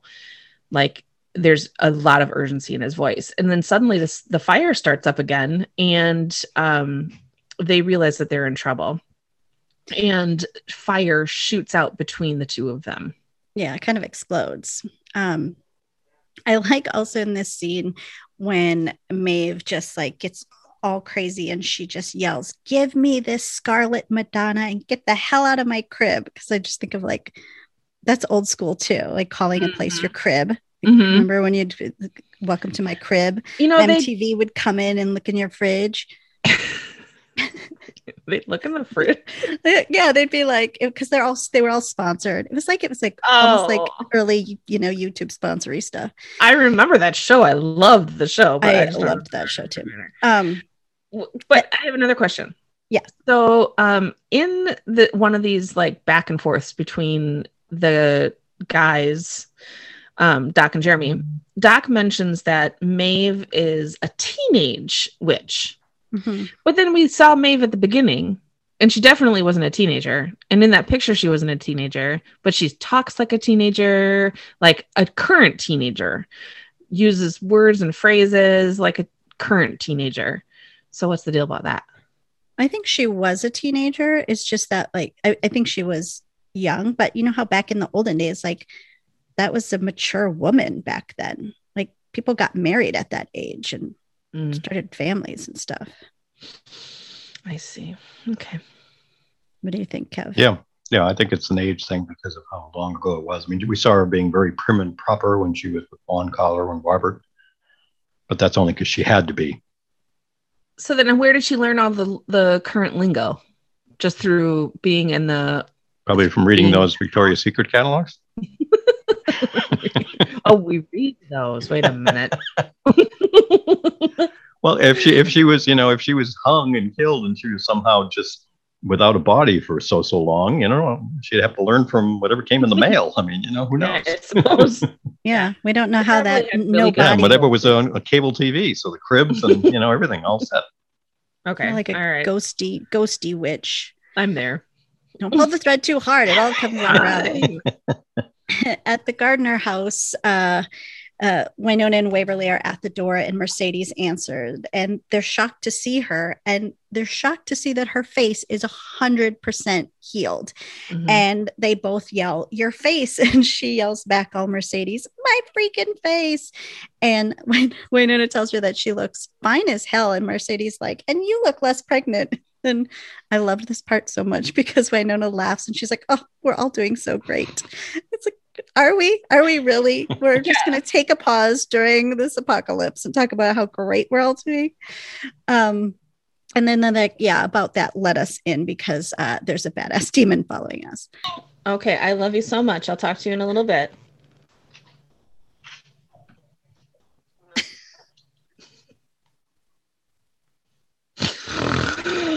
Oh, we ran out of cereal.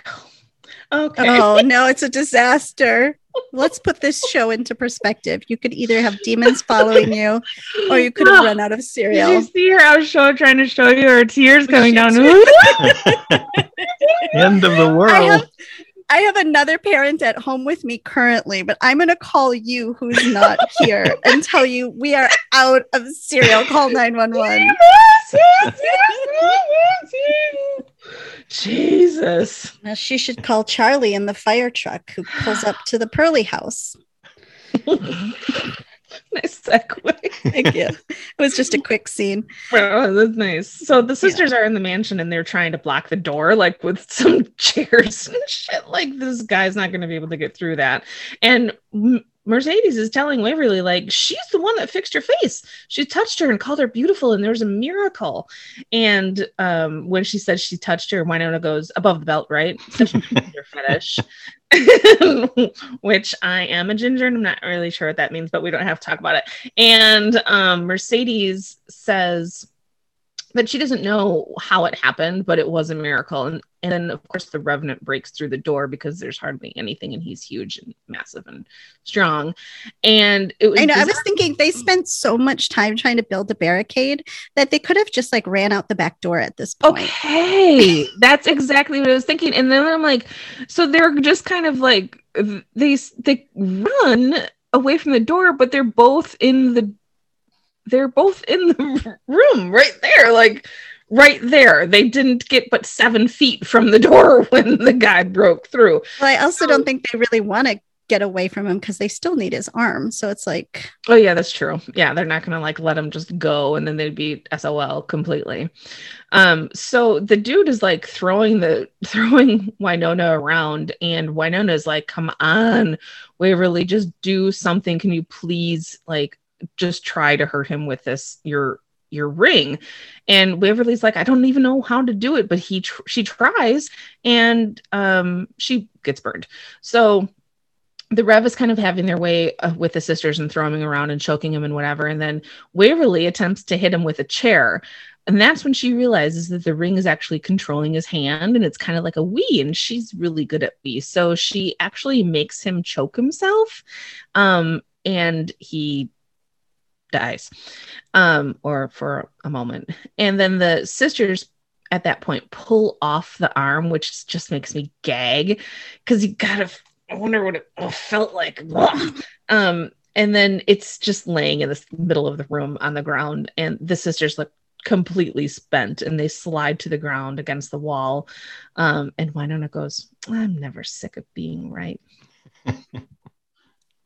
I like when they make the funny joke too, where she's like, the arm is mine, get it? And then Waverly picks up on the joke right away. And she's like, yeah, because it was in a mine. Like, they're just, I love them. They're so funny. Oh my God, I didn't even get that. Okay. Oh, for the love.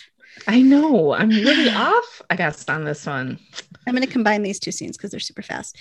We're back at the Pearly house, and it's engulfed in flames at this point, and Doc is crawling, and Charlie comes in and drags him to safety and is checking on him, and Doc bites him. What the fuck? What were you thinking then? Me? Yeah. I was thinking, what the fuck? But could you enunciate more? Oh, yeah. Let me find my text messages from you. I shared some with Kevin with the last episode, but not this one. Oh God. These are like my favorite parts. Oh, you said what was this? Wait. You said I'm watching 10. I cannot even with this show. And I'm like, I know it's so good. And you're like, what the fuck, Kevin? Charlie's overbearing and I'm not liking him at this moment. I mean, for fuck's sake, she has some stuff going on. And then you said, welp, I'm done. Nope. And then I'm like, where are you? Maeve just got sucked into Hot's body by the fire in the cabin. I'm telling you, I cannot with this show. And then there's just a bunch of mean, angry face emojis. And then you're like, Gah! Is Doc biting Charlie? Mother of God, this is insanity. And then she says, this is her final, why did I sign up to do this damn episode at a time? One episode at a time. It's getting harder.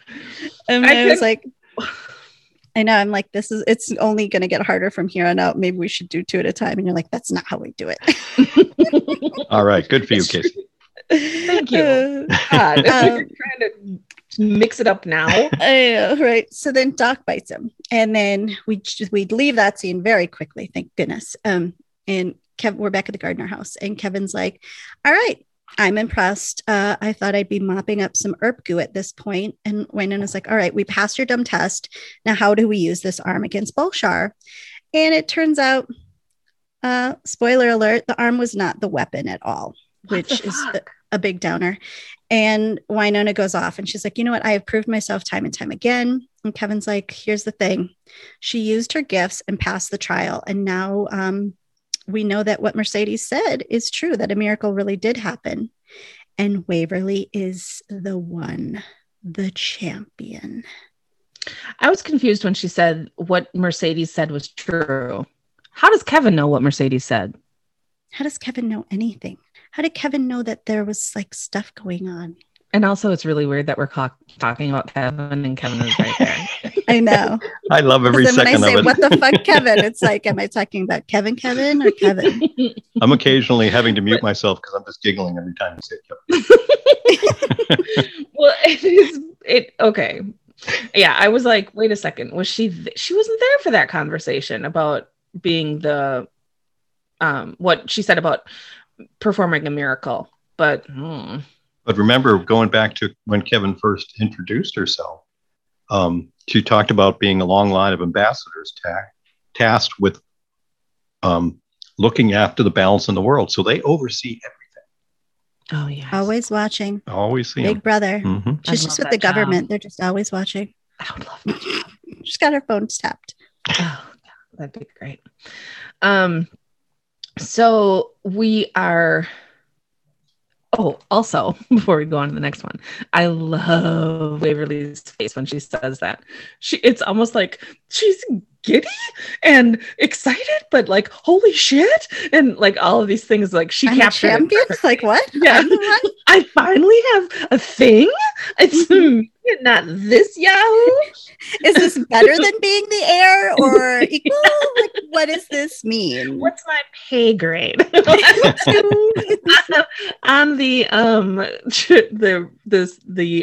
flow chart, am I higher than this one? Do I get to boss Winona around? Yeah, exactly. Is she gonna have to call me the champion? Or is it sir? Is it TC? So we're back at the fire and Doc's on the ground over Charlie. What the fuck? And we know what has happened. Nicole walks up, turns Charlie over, and realizes what Doc has done. And he brings out the book, like she says, "What have you done?" He brings out the book, like as if that's going to make it better. But of course it doesn't.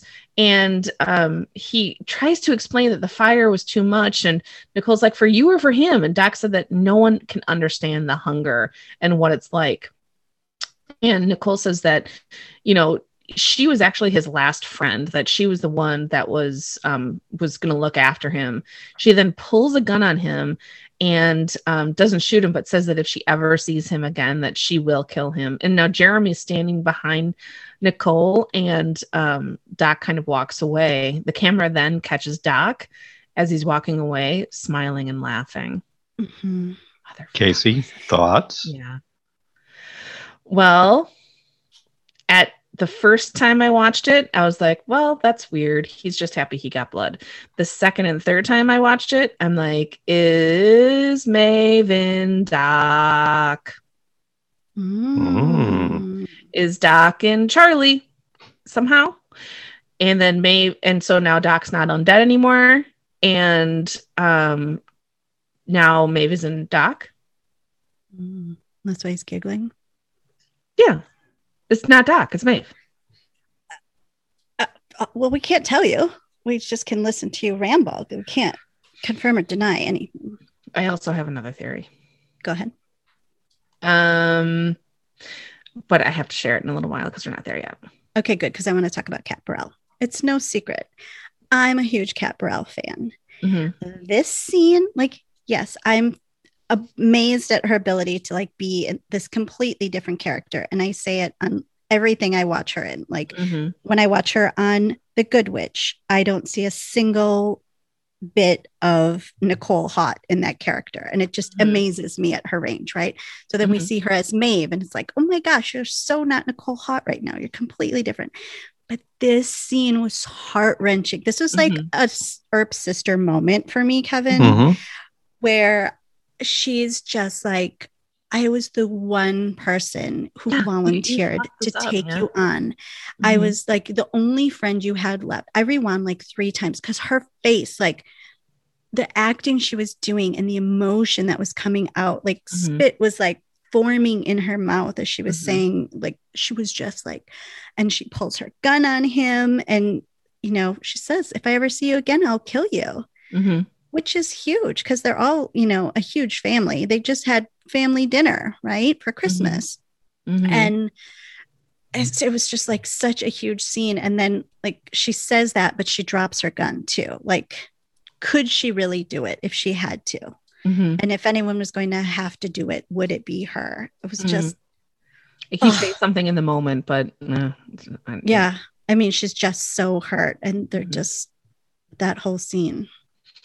I died. Yeah. I mean, she had, and, you know, she did such a good job too in this episode for not having a ton of scenes. I mean, to have to play the witch Maeve, to go that bold and that big. You know, Kat talked about, no spoilers here, Casey, but Kat talked in some interviews, our podcast and in other interviews about how, you know, difficult that is to just go so big and bold suddenly to a character you've never done before. And I guess the timing of the shooting that, you know, that ended up being like late on a day. They didn't have a ton of time. She didn't have a lot of takes to do it. And to nail Maeve as good as she did. And then, like you said, Anne, to come back and be able to show such emotion. Just, wow. Yeah, I think I remember her saying something like, she was just like, just tell me if I'm going too over the top. Too big. This. Yep. Oh, really? Yeah. And she was like, I'm just going to go crazy. Yeah. I mean, yeah. And so then we're back at the Gardner house, and Mercedes, Wynonna, and Waverly, they're all getting the hot goss from Kevin. And Wynonna asks Kevin to clarify, like, what does this mean exactly when you say Waverly's the champion? Tell me, clarify this. And it turns out that Bulshar stole the ring from Waverly's father. Julian and Bulshar knew each other. They were the original haters, according to Kevin. And Waverly is the daughter of one of two angels tasked with protecting the garden. And those angels were Juan Carlo and Julian. So we've solved the mystery of, like, for a minute, it was like, okay, when he said that's your father's ring, but we know it was Bulshar's ring. Bulshar stole it. So yeah, that made me feel so much better. A little relief. A ton of relief, because I was like, yo, thank God that Bulshar's not fucking her dad. But, well, yeah, because you were thinking like Waverly was like, you're like, how could she have any badness in her, right? Right, she's the light. There's no darkness in her. So now we are back at BBD, and Jeremy is reading out of Juan Carlo's book out loud to Hot and Robin. Oh, if I can jump in, sorry. Yeah.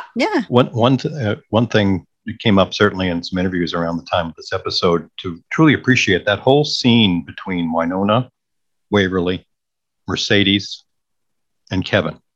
You had a very important scene with lots of big development of the story and so forth. You've got it going on in this show, all women, all strong female characters carrying the episode. You know?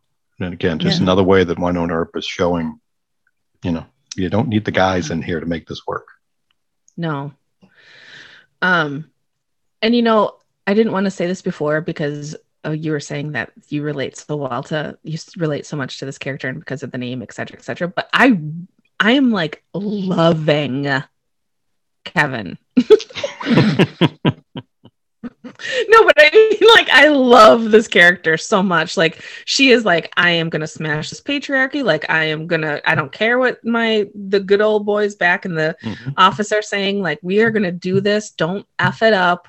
You know, like, she's really, you can tell she's rooting for them, and wants them to get their stuff together and do it. So I really, really like this character a lot. But also her delivery is just like so deadpan and so like matter of fact, getting shit done. Like, I don't have time for your bullshit. She's not going to get excited about it. She's not going to go overboard. She's like, nope, this is what we're doing. This is, you know, follow my lead because this stuff has got to get done. So we're back at the BBD, and Jeremy's reading out of Juan Carlos's book to Hot and Robin, and it says that Bulshar was created in the garden to enjoy the spoils of paradise. And Hunt isn't sure what it means, created in the garden. And Jeremy isn't sure, but he does know that before Bulshar was known as Sheriff Clutie, he took form of a snake, the snake. Mm-hmm. Here's all your Bible-y stuff. I know, but see, I was right about something with the okay, go on. And back at the Gardner house, we get even more details, right? Wynonna comes to the conclusion that Bulshar is the snake. So we've got two opposite sides of the city, right? They're all coming to the same conclusion. And she says that he's the snake, as in The Last Temptation of Snake, featuring special guest, the apple. And Mercedes says, don't forget Eve. And then Kevin groans, oh, I wish I could. Don't even get me started on that girl. Whew, Eve sounds like quite a bitch. And then Bobo, so it turns out Bobo was right that it isn't a demon's ring, but an angel's. And Mercedes is like, yeah, I don't even see why this ring is such a big deal. It doesn't even have a diamond. Just like doesn't see the big picture, right? No. I love her. And Wynonna's like, yeah, but the ring found its way back to Waverly. Kevin says that they needed to confirm if Waverly could wield the power of the ring because she's only half angel, and apparently there's no precedent. So like there's never been another half angel before. Mm-hmm. Waverly's the first one. Waverly says, well, I think I've proven myself just now. Mercedes wants to know if Waverly can alter any other body parts because she's got some work she would like to have done. Where was I? Oh, and Kevin just agrees like, okay, well, if you did prove yourself just now, there is hope for you. And then here's where we see Waverly just thrilled, right? Like this is her moment she has been waiting for all this time with all of her research and her wanting to be part of this story and, you know, being jealous of Wynonna being the heir.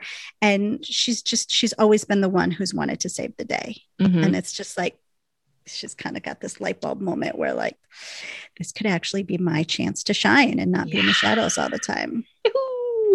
I thought it was interesting as well, like what Kevin just said about, you know, these strong women all being in the room together and everything. Kevin, not you, Kevin was talking in front of Mercedes, like throwing it all down in front of Mercedes. And in the kitchen, she wouldn't say anything in front of Charlie. She like obviously isn't a big fan of maybe men in general or doesn't trust them or whatever. But Mercedes, I think, is as much of a civilian as Charlie. So I thought it was interesting that she was talking in front of her, but didn't want Charlie anywhere in the picture. That's a really good point. You're good at this game. You're welcome. I know. So we're back at BBD and Jeremy's still reading out of the book, which says, which Juan Carlo wrote, we guarded the entrance to keep him in, to keep everything in, but we failed, Julian and I. It's been a lifetime since we had the chance to right this wrong, and it'll be another lifetime until we can strike again. On this night, and this night only, we can stop him. And Robin, at that point, knows that it was the blood eclipse, the pledge moon visible only once every 120 years. And, oh, by the by, there's what one a coincidence tomorrow. And Bobo then chimes in and says that they better get ready. Okay, here's what my prediction is. Okay. So in the earlier on in this episode, they are going over the murder board, and Waverly mentions that there's two trees in the Garden of Eden. There's one of knowledge, and then there's one of life. No. Oh my God, I'm blanking out. A tree of knowledge and a tree of life. Yeah. And so my prediction is that I didn't write this down and I don't remember what scene it was in, but I think it might've been this scene where Jeremy's like, oh my God, how do you know that? And Robin goes, well, I also majored or minored or whatever in astronomy. Thank you. And Jeremy goes, oh, and majored in jazz or whatever it was that he majored in. He goes, you might be too employable. And then, so then I'm thinking about it. I'm like, oh my God, there's 2 trees. One of knowledge. Jeremy is a tree. He's the tree of knowledge. Well, he is pretty smart. He could win in a trivia contest, maybe. No, in the garden. He's the tree of knowledge. Like, he's going to be in the garden. He's going to turn into a tree, but not How's a he murder going to be tree. in the garden? He's here I now. don't know. You think if we finally see a garden, Jeremy's going to be in there? Jeremy somehow is going to be in the tree because he still has this little brain thing that he swallowed or whatever it is. You're thinking of Robin. That's what I said, right? You keep saying Oh my Jeremy. God, did I say Jeremy? Trying to follow where you're going here, girl. I was like, well, No, Jeremy Robin. is the smart one.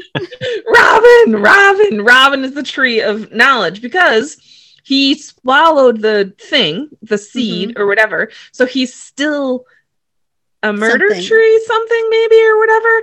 And he's regurgitating blueberries. He's still, something is still going on with him. It wasn't just a potato thing. Okay.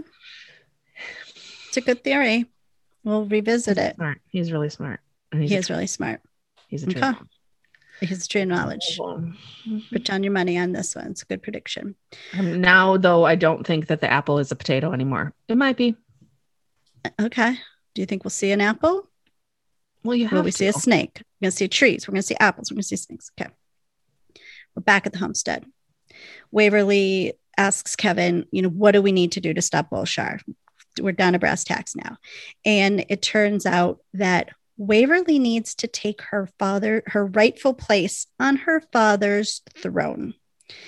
Wynonna again says, yeah, okay, what happens when she does that? And Kevin's like, well, the garden will get sealed. And Wynonna says, but what happens to my sister? And Kevin says, she saves the world. And then Wynonna grabs her and says, cut the shit, because she knows everything comes with a price, right? And Kevin says, it'll cost her life. She'll turn to stone. And Wynonna's like, fuck this shit. That's not happening. And Kevin says, that's the only thing standing between humanity and total annihilation. And Waverly and Kevin are just, she's trying to convince them that it's like one life is worth a sacrifice for the greater good, right? Like so what? You have to sacrifice your sister. No big deal, because the world will keep going on. And Waverly says, yeah, but it's still mine. It's still my life. And Wynonna says, there's no goddamn way I'm sacrificing her. And then Waverly is thinking twice about this whole champion thing, right? Like, she gets a petrified look on her face and she's like, yeah, I don't know if I can do that. And Kevin gets disgusted and turns and walks away to the car saying, wow, you selfish, short-sighted, weak-willed millennials. You're going to kill us all. I expected more from you. And so would your father. And then she leaves. She does like a mic drop and leaves. Okay. What? You look confused. No, I'm thinking more about this, about the stone. She turns into stone. Mm-hmm. And then there was that stone person. There was a statue in the in that greenhouse. Mm-hmm. Is that somebody? Is that garden? And is that somebody? Never mind. That's too Well, you've said you think the greenhouse is the garden. I do think that, yeah, because is the garden. It's the greenhouse. Okay. I love how you just try to like have silence and nodding, trying to get us to break. Trying to get us to crack. 3, 4. Spill the beans. And the 2 and the 3. We're now, I thought we were at BBD, but we're apparently at the morgue. I thought we were at the office. I don't know that there is a morgue. I don't know. There is a morgue. What are you talking about? Yes, there is. We saw it. Okay. We saw it in earlier episodes. Well, wherever a body is, I think is a morgue. Well, no, I put a think body this there. is It's a morgue. This looked like it was in the office, but anyway. So Hot's looking over the body of Charlie, telling Maeve to wake up, but Jeremy walks in saying that the fire witch isn't in there. He doesn't know why, don't know where she went. But that's what you thought too. You thought Maeve was maybe in him or in Yeah. Doc too. I never thought that with this like scene. And so is Charlie. Charlie's gone too. So Jeremy wonders what they're going to tell Winona about Charlie, and also what happened to Doc, and Hot doesn't know. Okay, but here's the thing though, is that Doc. Okay. I think that Doc is in Charlie. Because I think that Maeve is in Doc. So maybe he's just napping. Maybe he has to get used to his new digs. Right, but like we didn't see any swapping happening when Maeve went into bodies. Like there wasn't a like that other body, just that other spirit kind of just ceased to be, I think, or lived alongside Maeve. Yeah, but she said that she couldn't go into his body because he's undead. I don't know. I don't know what to tell you. You think So Doc is anyway. in Charlie? I do. And Maeve is walking around in Doc. Mm-hmm. And that's why I don't think he's at the morgue. Okay. I think he's just taking a siesta, and we're going to see him pop up, and it'll be Doc inside of Charlie. Okay. Maybe. You think Charlie's Now going to that I'm rise saying from that the out dead loud, as maybe Doc? not, because There are no wrong answers. I mean, Kevin and I know the right answers, but I know, there's but no I wrong can see answers you for you. looking at me like you're crazy.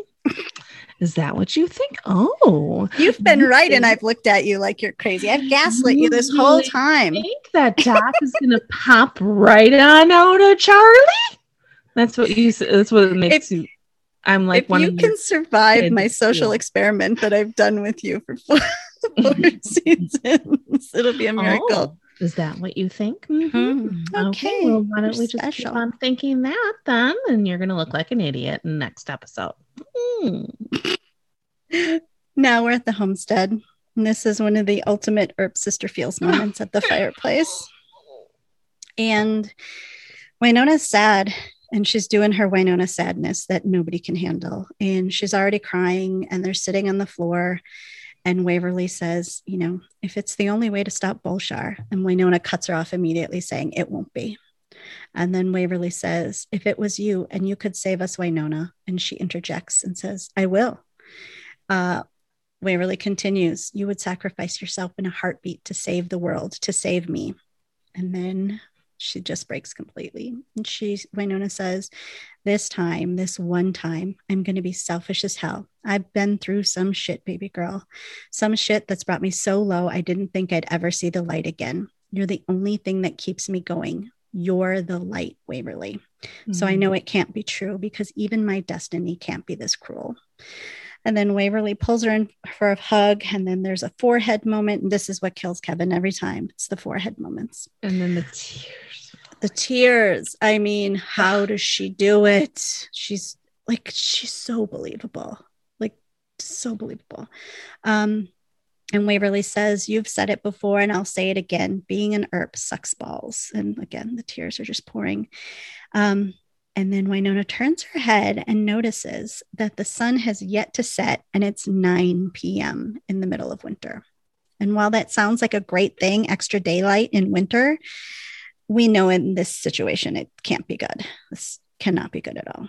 Mm-hmm. And then all of a sudden there's a knock at Mercedes's door, and she's hoping that her date looks like her profile, like his profile picture, and she opens it up, opens up the door, and there's nobody there. And so she turns around and to walk away, but just as she does that, a hand goes over Mercedes' mouth and like covers her mouth and pulls her out of the house. And I swear she said, "Oh no, not the face." She did. But she did. Okay, because I'm like, how did she say that over with? It was like, oh, okay. Because then I was like, was I thinking, "Oh no, not the face," or did she actually say, "Oh no, not the face"? It's just really good ADR. Oh no, not the face. And then, bam, All done. credits. I have my theory of who that was, but Who was it? I don't. Well, I didn't go back and look, but I swear that I think that it was Doc. Okay. because Doc had a jean jacket on, and the arm that came through looked like it might have been a jean jacket, but I did not go back and compare colors. Okay. So this Also, is I a have big, another question uh-huh. before we move on. Yeah. Well, there's nothing to move on to. It's the So end. in the shut up. So in the I think that there's more to the story, is what I'm saying. This is a big one. Like, we got a lot of history. We had a lot of questions answered. But now that's 10, and now 11 and 12 are doozies. How many episodes are there? 12. There's only 12? There's only 12. I thought there were 14. No, No, season no. 1 was the only one that had extra. That one had 13. Then they're all 12. We're almost done with this season, and then we only have one more season. And then what? Then No, we'll have 5 waiting. maybe for us. we It'll be should. fine. No, okay, we gotta stretch this out further. We can't stretch this out. You're gonna lose your mind. Yeah, No, you're I going to don't be want it unable to wait. end. Yeah, it's all unhinged from here on out. I don't want it to end. Welcome to the Erperdom. Casey, when you see episode 12 and then you realize that people had to wait 2 No, I can't even imagine. years, you're gonna, knowing that, you're gonna flip out. Yeah. I didn't have to wait 2 years. Heaven help all of you that went through that, because Mhm. I What don't did you know do how for you survived 2 it. years? Like, what did you just think about it all the time? I would have thought about it all the time. And just wait till you see what happens. I can't. And having to wait. That's all I'll say. This is why folks do so many rewatches, get so deep into things. Yeah. It's, it's so addictive in a good way. A couple of quick things to point out. While I still have my wits about me. I love the book ending of the being an ERP sucks balls. Mhm. Winona said it at the very beginning of the episode. Waverly says Mhm. it at the very end. Mhm. And as Anne was mentioning, this is a really big ERP sister episode. Not that there won't be several more. Really to see them, the emotion that Mel can pull out in the scene, the forehead, the tears. It's just a great example of why the ERP sisters mean so much to so many of us. Also, we got multiple baby girl mentions in this episode, which is rare. Mhm. But the number of baby girl mentions increases with each season. Oh. I'll just leave it at that. No. And after you do complete season 3, I know Anne mentioned maybe having you watch some cast panels from the conventions, because there'll be a lot that goes on for that 2 years. One of the ones I would certainly recommend is the first ever ERP sister panel, which is Mel and Dom. Oh. That was done at ERP Expo 2019 that I had the great honor of moderating. It's a really good one. I think you'll get a kick out of it when you get there, Casey. A couple more episodes talking a little bit about the ERP sister stuff through the Okay. series. Is that the Keep Your Shit Together one? That's the Keep Your Shit Together one, yes. Okay. I can watch it though after this season. Yes. It occurred after season 3 and before season 4, so you'll be fine to Kevin, watch them. Am I correct in they haven't had any in real life cons that discussed season 4? Have they? Correct. You are correct. No, COVID, since Right. it aired in 2020 and 2021. And since there was the 2-year break. Right. So I was right. You and I talked offline the other day, and I said, I think that all the panels that I find you, as long as they're not of any of the virtual cons that have taken place in this past year, Yeah, they'll be safe. will for be Casey. safe for you. They won't have any season 4 content. Yeah. So the con that we're going to will be did you say it was the first physical con Since season 4 aired. since season 4? The one that we're going to? Yes. The one that we're going to? Yes. Yes. Oh. Just To say It's a big that deal. it should be a flood of Earper emotions is an understatement. Mhm. Yeah, so they haven't been at any in real life conventions talking about season 4, and they haven't been to a physical convention, I think, since 2019. Yep. Holy shit, it's gonna be so fun. Yeah, so I think the energy will be pretty high. Mm-hmm. We haven't wait yet. I know. It's like, well, crap. If people could wait 2 years for the next season, I can wait 9 months till the convention. And then I thought to myself, I could have a child and birth it by the time that And convention. just think of. I just want you, because I think you can appreciate it, as Anne brought up. After you watch that season 3 finale in a couple of weeks, like you said, just think about waiting 2 years, including a period of time where it looked like that season 3 finale was the end. Seriously looked like that was it. We were not going to get the show back. It's one thing to be waiting, knowing it's coming, like I talked about that announcement, but there was a long time there where that could have been the end. So just part of the fun of the ride. But one thing I just want to say again is just can't thank the two of you enough. Your podcast, this podcast is so much fun. The two of you, the energy, the way you bring it with Anne, with the bringing in all the info, dropping little teases for those of us who've seen it, and Casey, your willingness to be so open and take guesses and jump in both feet, all in with us, just makes for so much fun. I can't thank you both enough. Thank you for supporting us and being kind and not thinking that we're total idiots. If you are, you're my kind of idiots, okay? Oh, yay! We're among better. We're among many like-minded idiots. Sea of idiots. Well, thank you so much for coming by. If anyone hasn't heard of you before, Kevin, where can they find you?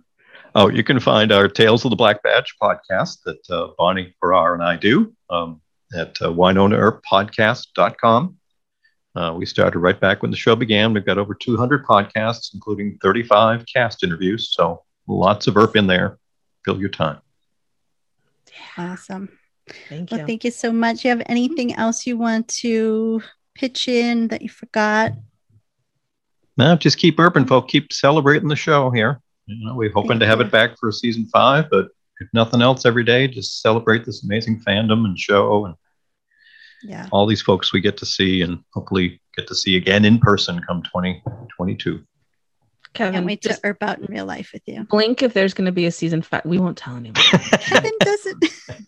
Just like I always feel so bad because people think Kevin has like some insider information, and he does. He doesn't with this kind of stuff. At the end of the Wiggle day, your ear, dude.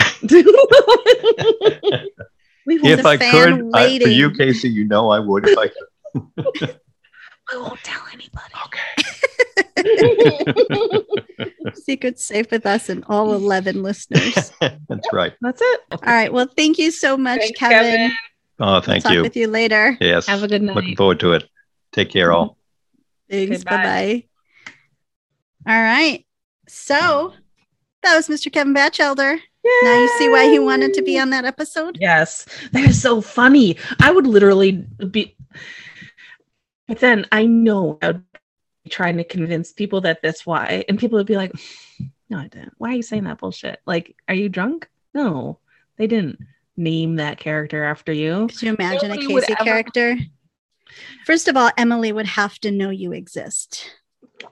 I'm talking about if I were him, like, you know, like if the roles were reversed and I was going up to my friends going, get this. Oh, yeah. I just found out that this just happened. I'd have None- business cards nobody- made. I would Yeah. have business cards made like, yeah, that's me. It should be in his Twitter thing, or maybe It should be in his bio, Kevin. Yes. Yes, from the show.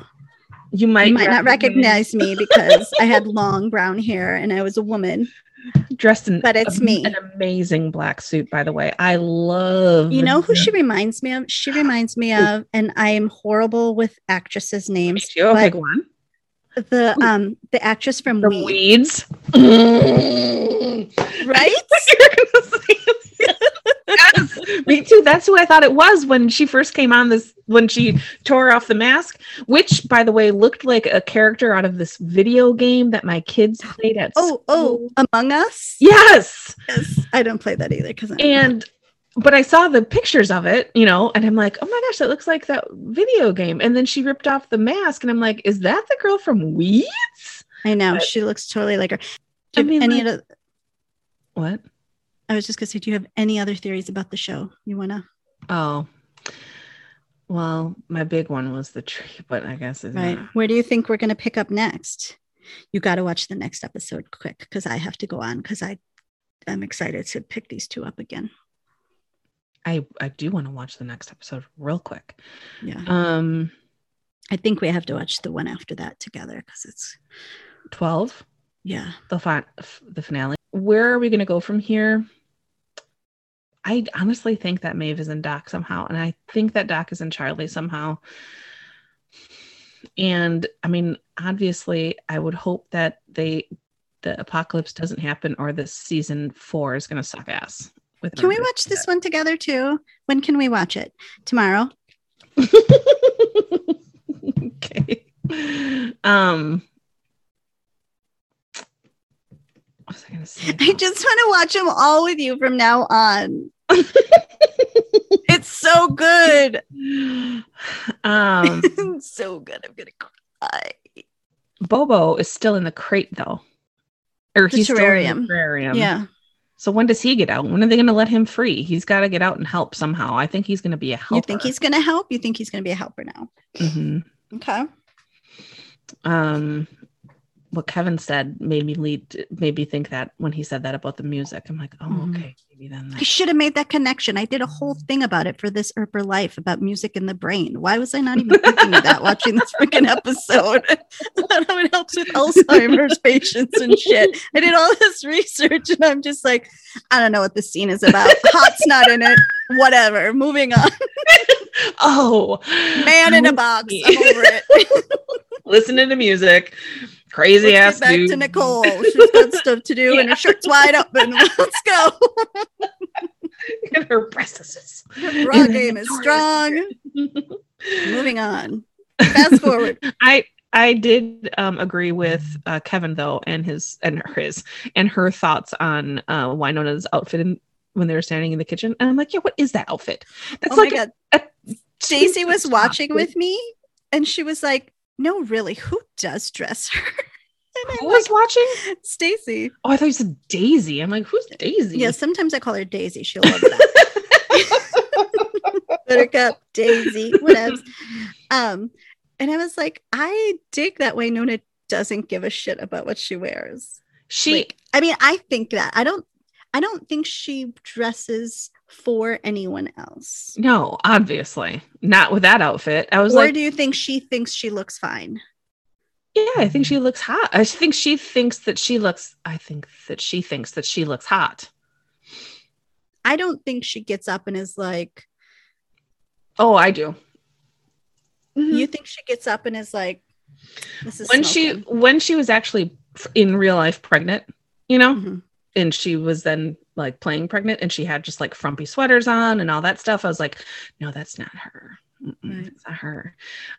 Like, I think that Wynonna gets up and is like, what am I going to look hot in today? Like, cause look at her. She had the boots and the little shirt cut off pants and it was all just so her.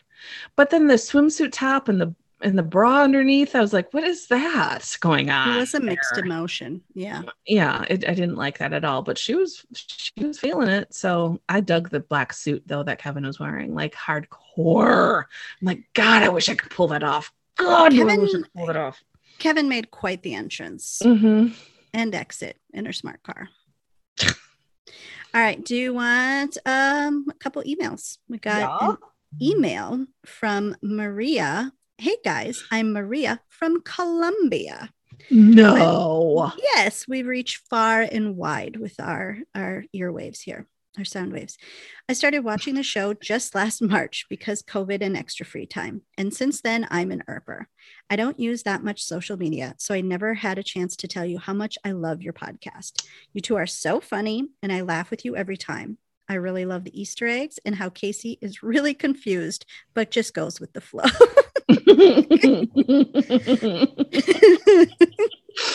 You couldn't have put it better. And I love your crazy stories in between. I don't even know you, but I want to be your friend. XOXO. I'll be your friend, Maria. I don't know how we're going to get together for drinks. You're in Colombia, but okay. We'll come to Colombia. What? Here's the thing with you and the Easter eggs, though. It's because I know you and you say rando stuff. So when you say the whatever rando Easter egg or whatever, and I'm like, I don't even catch it because I'm thinking, oh, that's just saying. Like just saying I'm ridiculous all the time. Because you say funny things all the time. So why wouldn't you just say funny things? And I'm like, I don't know. That could be an Easter egg. I don't know. That's probably just Anne being Anne. She heard a phrase that stuck with her. And now she's wants to use that one. I jot that down. Everyone's standing around like a bunch of dildos. Did you use it yet? No. Up there though, just waiting for a rainy day. Thank you, Maria. And then we have two people who reached out through Twitter. We have Trina. Anne, can you please, all caps, tell Casey how much I love her laugh? Hey, Casey. Trina loves your laugh. Oh, that's so nice to hear. Trina from the tweeter. Trina from the block. Absolutely adore your podcast. Be safe. And then they went on to say, because they had DM'd this and then DM'd after they heard another episode. Oh. I heard on one of your recent podcasts about going to a monster truck rally. Do it. It was on my bucket list since I was a little girl. It took me until I turned 40 to make it come true. And then they sent a Wonder Woman truck picture that was featured at a show in Washington, D.C. And oh my God. Love you, gals. Thank you. How cool is that? You should do it. I'll do it. When all this stuff opens, my kids just both got their final vaccines. Are you serious? Yeah, on Friday. How old are they? I'm not going to say how old my children are because they're old. Just do this. No, that's too many. 22. No, I know. I've known you. I'm 84 years old, but I act like I'm 12. Oh, God. I didn't know that. Yeah. So anyways, I could just tell you and cut this out. What am I doing? Could just fucking edit it out. Why am I being cryptic? Hand motioning over the camera with you like a freaking idiot. This isn't on air. This isn't live. What's wrong with me? Okay. Thank you, Trina. You just turned us into two idiots. We have another one from Willow on Twitter. Hey, I'm a newish ERPer and I found the podcast about a month ago. I'm a field archaeologist and it makes long digging days feel not so long. Keep up the good work and I can't wait to hear the rest of season 3 and season 4. Willow, when I read about you digging, all I thought about was Bobo Del Rey digging. Oh, it is? I was like, she's a digger. She's just digging for bones. Like Bobo Del Rey. Okay. I mean, I know they dig for more than bones. And it's like one of my dream jobs. What do they dig? Archaeologist. I think that's their thing is that they dig for bones. Like that's what they do. They'll dig for pottery and shit too. Just old stuff. I want to know what the best thing she ever found was. Okay, you were digging for dinosaur bones, but you found a treasure chest. Treasure chest. Like, what was the most unexpected thing you found? That's what I want to know. Willow, we have questions. We need answers. You know where to find us. Here's some of my questions. 1, can just regular people like me who have free time come and dig stuff too? I'll be careful. You can teach me. Can people like us just go on digs, or do you have to have a digging degree? I have other degrees, just not digging degrees. This is a real question. I want to know if I can just go on one of these digs. I think it would be the best. Except for the hot part. I think you can, but I just need someone to tell me for sure. And send me an invite. Just tell me where you're going to be and I'll bring a shovel and a paintbrush. I was I've seen it on at TV. Fort DeSoto in Florida, and there was a crew there like doing digging and stuff, and for this purpose to find, because there's such a history there in that park and everything. Mhm. And I was like, that would be so exciting to be digging.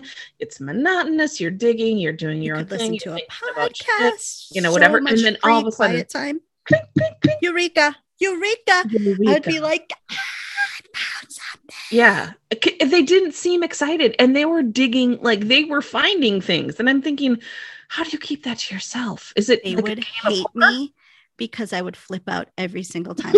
I'd be like, never mind. It was a rock. It was a rock, everybody. Not a bone, not a femur. Okay, that brings me back. Okay, I don't have permission to talk about this, so I'm not going to name names. Do you know what I'm Mhm. going to talk about? One of the Redmonds and what they posted on in a picture of things that they had found, and there was like 400 of them. Do you know what I'm talking about?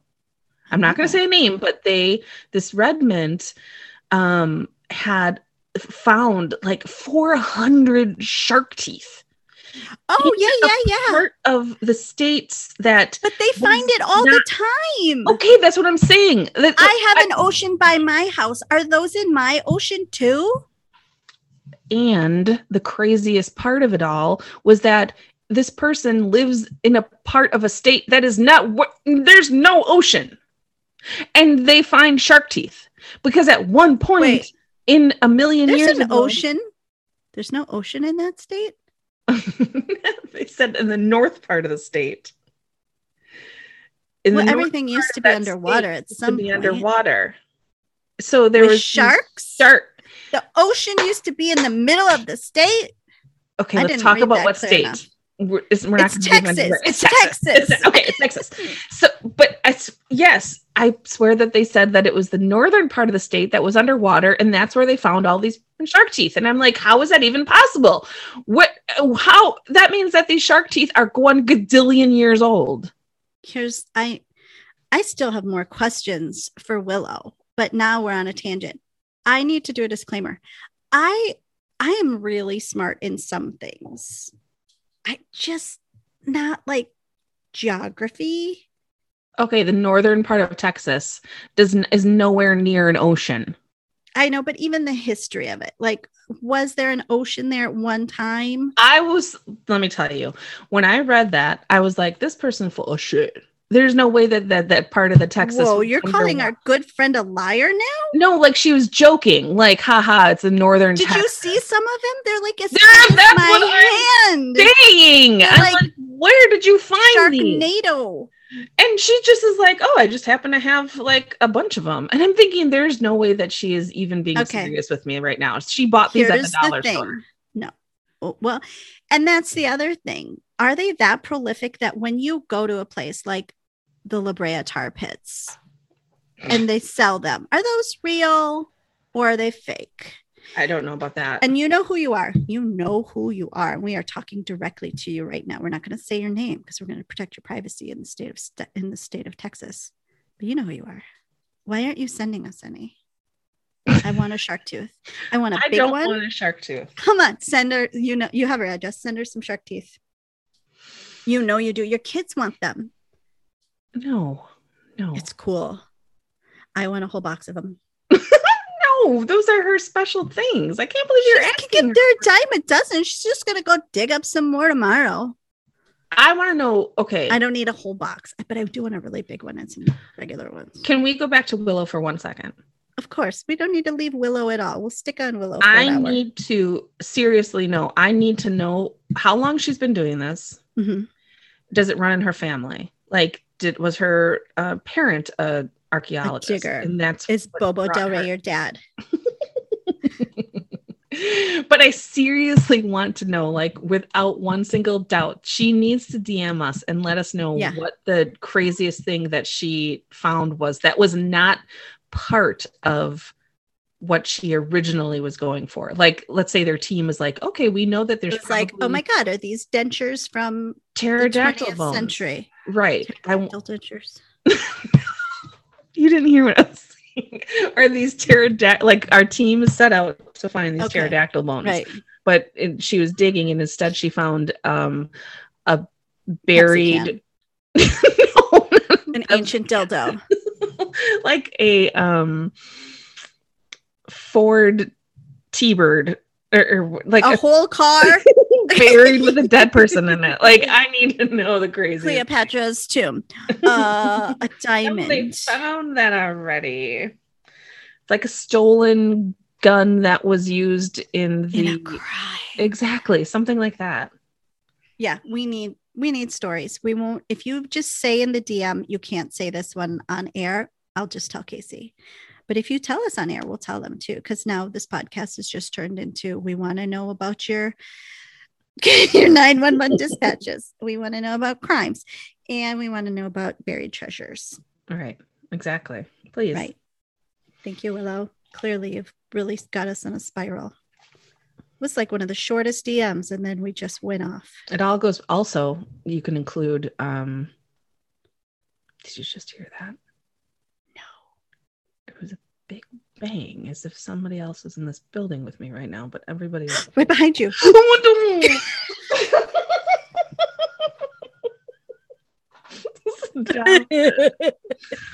What's that? I'm looking behind me too. I know, Like, but you still freaked out. All right. Well, thanks for listening to Why Not. We've been on a tangent. You can find us on Twitter at Why Not P, and you can find us online at whynot.com.